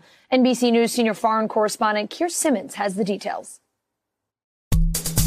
Hey, Alison, Hong Kong has become a key test of President Biden's election promise to defend democracy around the world and of his China policy. Last week, President Biden released this powerful statement condemning the closure of a newspaper in Hong Kong. China responded equally powerfully, and now another journalist has been arrested. New developments in a crackdown by China the US is watching closely. Last weekend, Feng Wei-kong was apprehended at Hong Kong airport as he tried to leave the city and driven away. He was a leading writer for a pro-democracy newspaper, the Apple Daily. China's strong-arm tactics have seen a number of journalists at the paper led away in handcuffs, the paper forced to shut down. Applause in the newsroom last week as it printed its final edition. Long lines in Hong Kong to buy a last copy, not enough to protect freedom of speech. They don't want any newspaper to be holding them accountable. The arrest is the latest move in a battle between Beijing and Hong Kong democracy activists. After mass protests, Beijing imposed a national security law last June. In August, the US imposed sanctions on current and former officials, but outside pressure has had little impact. That same month, the owner of Apple Daily, tycoon Jimmy Lai, was arrested. And in January, more than 50 democracy activists were held under the national security law. Many have been jailed for opposing China's rule. Then, in March, China approved changes to the electoral system, further diminishing democracy in Hong Kong. This month, another pro-democracy newspaper has scrubbed its opinion section. China's authoritarian president now determining Hong Kong's future with an iron fist. And Alison, the Hong Kong Journalists Association is accusing the police there of wanton arrest. The crucial question, will statements like this from President Biden and sanctions really be enough to confront China over democracy? Alison? Just when you thought the lockdowns were over, several Asian and Pacific countries bringing back their COVID restrictions. Australia, Malaysia, Hong Kong and Bangladesh trying to stop the spread of the dangerous Delta variant. NBC News foreign correspondent Janice Mackey-Freyer has the latest. Alison, from Australia to Malaysia to Japan, this Delta variant is causing concern across Asia with new lockdowns. In cities like Sydney, there are restrictions that have been reimposed and stay-at-home orders in order to slow the spread of this variant, which we know is more contagious. There are 4 major cities across Australia that are now in lockdown. In Malaysia and in India, governments have reimposed restrictions there. Hong Kong has banned flights arriving from the UK. In Bangladesh, there are soldiers patrolling the streets in order to enforce the stay-at-home orders. The problem or the challenge in a lot of places across Asia is vaccine campaigns. It's the lack of vaccinations. In some cases, there are supply issues. In other places, it's been the delivery system. But across the board, from the perspective of Asia, it's disappointing. This is a region that had weathered the pandemic, and now it's watching other countries around the world opening up. The vaccine rates, though, are comparatively low. You take Australia, for example, less than 5% of the country's population has been fully vaccinated. And so with less than a month to go to the Olympics in Tokyo, Japan is also seeing a rise in COVID cases. There were 317 that were reported yesterday. It's the 9th week-over-week increase, and that is prompting fears that this Delta variant is going to trigger a 5th wave of infections in Japan. It means that there's a very good chance that a lot of the restrictions and quarantines will remain in place for when the games get underway on July 23rd. The minister in charge has said if there's another state of emergency that's needed, then so be it. Already, there were 2 members of the Ugandan team that have tested positive, with thousands of athletes and officials set to descend on the city. The Biden administration backing a new approach with drug users, harm reduction. So what does that mean? Well, Congress is funding things like clean syringe programs to keep drug users safe and instead of just trying to get them clean. And you're looking right here at the reason why. Overdose deaths up nearly 30% from November 2019 to November 2020, according to preliminary federal data from the CDC. New York Times domestic policy editor Gabby Goodenough joins me now. Gabby, in your reporting on harm reduction, Abby rather, you write, instead of helping drug users achieve abstinence, the chief goal here is to reduce their risk of dying or acquiring infectious diseases like HIV by giving them sterile equipment, tools to check their drugs for fentanyl and other lethal substances, or even just a safe space to nap. This is the first time Congress has given funds specifically for programs like this. Could you tell us more about the shift from both Congress and the Biden administration? Yeah, it's really interesting. I think that they're looking at the huge increase in deaths over the past year, which clearly stem in part from the pandemic and all the isolation, the loss of access to treatment, et cetera. But also this was a trend that was rising even before the pandemic. And, you know, we've done a lot. We've poured a lot of money into treatment, and we'll keep doing that. But not everybody is going to want treatment or have access to it. So the Biden people are just starting to focus on what we can do to prevent deaths rather than to get everybody into treatment. Harm reduction policies are pretty controversial. Critics say they enable drug use or cause an increase in crime. So what do addiction researchers say about them? They say that neither of those things is true, and that, in fact, it's proven to reduce crime. They don't, you know, one of the complaints is there's a lot more litter from discarded needles in neighborhoods. But what the researchers really say is it's really proven these techniques to reduce not just overdose deaths, but the spread of infectious disease. We're seeing big outbreaks of HIV now in West Virginia. We're seeing an outbreak even in Boston. We're seeing, different little clusters around the country. And also we're seeing a lot of hepatitis C around the country from intravenous drug use and the sharing of needles. So the idea is, well, it's great to be working on getting as many people into treatment as we can. It's also great to try to halt the spread of infectious disease and especially of overdose deaths with these techniques.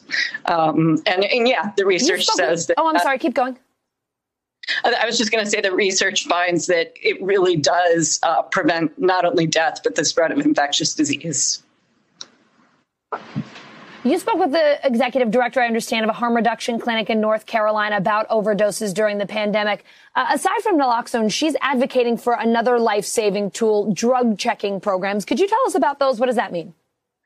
Yeah, this is even a step more controversial than syringe exchanges and fentanyl test strips, because it's actually it's these spectrometer machines that you can use to actually test samples of drugs. It's kind of a legal gray area right now in the United States because you have to possess the drugs in order to be able to test them, and possessing drugs is not legal, at least in most places and in most amounts.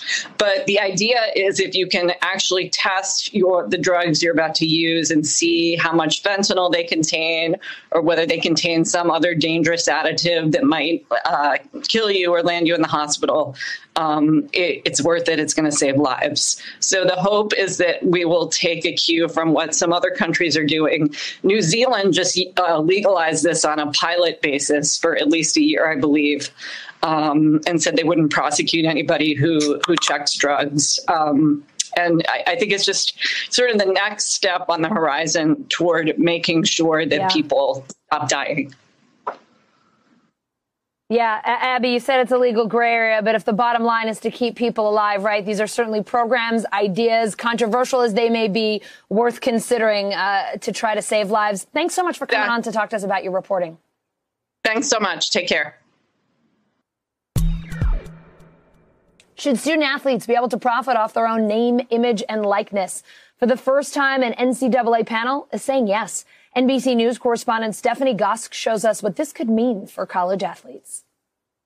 A potential slam dunk off the court for college athletes, hoping to earn money from their fame. The Division I Council recommending an interim policy to the NCAA's board of directors that would allow student athletes to profit from their own names, images, and likenesses. With the NCAA's Board of Governors set to meet tomorrow, the council's recommendation comes ahead of a flurry of state measures that will take effect Thursday, allowing athletes in places like Alabama, Florida, and Texas to profit. I think name, image, and likeness could help equalize opportunities for athletes, both men and women.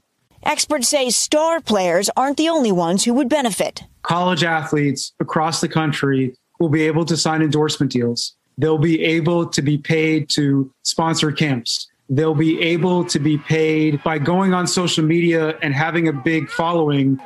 And there is momentum on the athlete's side. Last week's unanimous Supreme Court decision upheld a ruling that the NCAA can't block educational benefits like paid internships and computers for college athletes.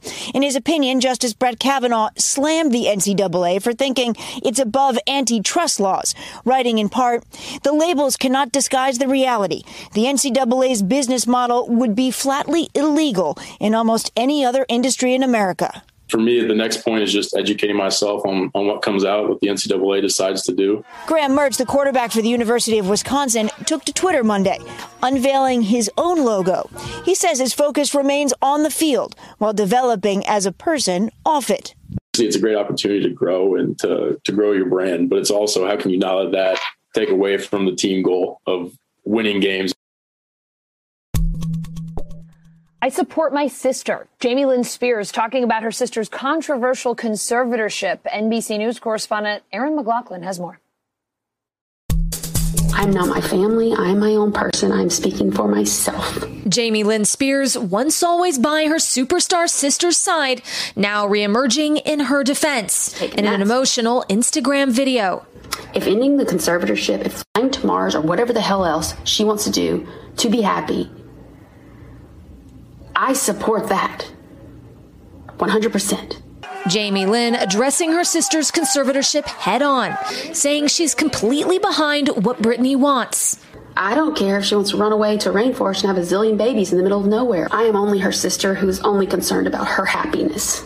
In a dramatic hearing last week, Britney begged a judge to end the court-ordered conservatorship, an arrangement that's given her father, Jamie Spears, and other conservators control of her affairs since 2008, following 2 involuntary psychiatric holds and a very public breakdown. Britney calling the conservatorship abusive, alleging she was forced to perform, take medication, and attend therapy against her will, saying conservators won't let her get married or have more children, even preventing her from removing an IUD. Her father's attorney telling the court Mr. Spears is sorry to see his daughter suffering and in so much pain. Britney's account prompting an explosion of support for Spears and criticism of her family, including an online petition asking Netflix to remove Jamie Lynn from an upcoming project for her alleged role in the dehumanizing conservatorship of her sister, Britney Spears. Jamie Lynn, who starred in the teen sitcom Zoe 101, firing back. But I can assure you that I've supported my sister long before there was a hashtag, and I'll support her long after. Fellow pop star Christina Aguilera also offering support to Britney, posting a photo of the pair's children. Aguilera writing, "It is unacceptable that any woman or human wanting to be in control of their own destiny might not be allowed to live life as they wish. My heart goes out to Britney. She deserves all the true love and support in the world." Britney and her boyfriend spotted on vacation in Hawaii after the hearing, the singer using her own Instagram to apologize to fans for holding back in the past, writing, "I apologize for pretending like I've been okay the past 2 years. I did it because of my pride, and I was embarrassed to share what happened to me." He calls himself the luckiest guy in the world, a California snorkeler bit by a great white shark. And he walked out of the hospital on the same day. Insane, right? NBC News correspondent Morgan Radford has his story. Kind of felt like almost like a mosquito, like a sharp, like a pain, and like slight push. And then basically I quickly kind of wrapped my leg, and I could see face of the shark. 38-year-old snorkeler Nemanja Spasijevic opening up about his face-to-face encounter with a shark. At that point, I was like, okay, I got hit. It happened Saturday in the waters south of San Francisco. Spasijevic says he was swimming for crabs when the shark made contact. It felt like a very kind of like curiosity kind of bite. I got like a 10 puncture wounds from the shark teeth, and like they're in kind of 2 rows of. Spasijevic started frantically kicking towards shore, saying the shark, which was no bigger than a dolphin, had no interest in pursuing him further. There was no kind of return attack or like kind of like coming back to me, but I wasn't looking back. The low surf helped him get back to land, but he wasn't in the clear. I could see like my sweatsuit like already was kind of in the sleeve, like filled with blood. And I was like, yeah, like this is not good. Using his scuba gear, Spasiewicz quickly improvised a tourniquet around his leg and started looking up and down the beach for any sign of help. Basically, like I spotted a fisherman and yelled, "Help, shark! Help, shark!" I remember saying, "It's life or death. You need to send someone soon." Emergency crews ultimately arriving, treating him with advanced life support measures before rushing him to a trauma center. I was asking, "Hey, is my leg going to be kind of good?" Like they were saying, "Yeah, like you're going to keep the leg." So I was like, "Okay, like I'm going to have a leg. I'm going to live. Like what else I can ask for, you know?" Like an unforgettable experience, but not one Spasiewicz says that'll keep him away from the water. I think like sharks are not the bad guys. It's their kind of home. We are just visitors, and you know, like I'm going to visit again for sure. Hey, NBC News viewers, thanks for checking out our YouTube channel. Subscribe by clicking on that button down here and click on any of the videos over here to watch the latest interviews, show highlights, and digital exclusives. Thanks for watching. Follow us on Facebook, Twitter, and Instagram.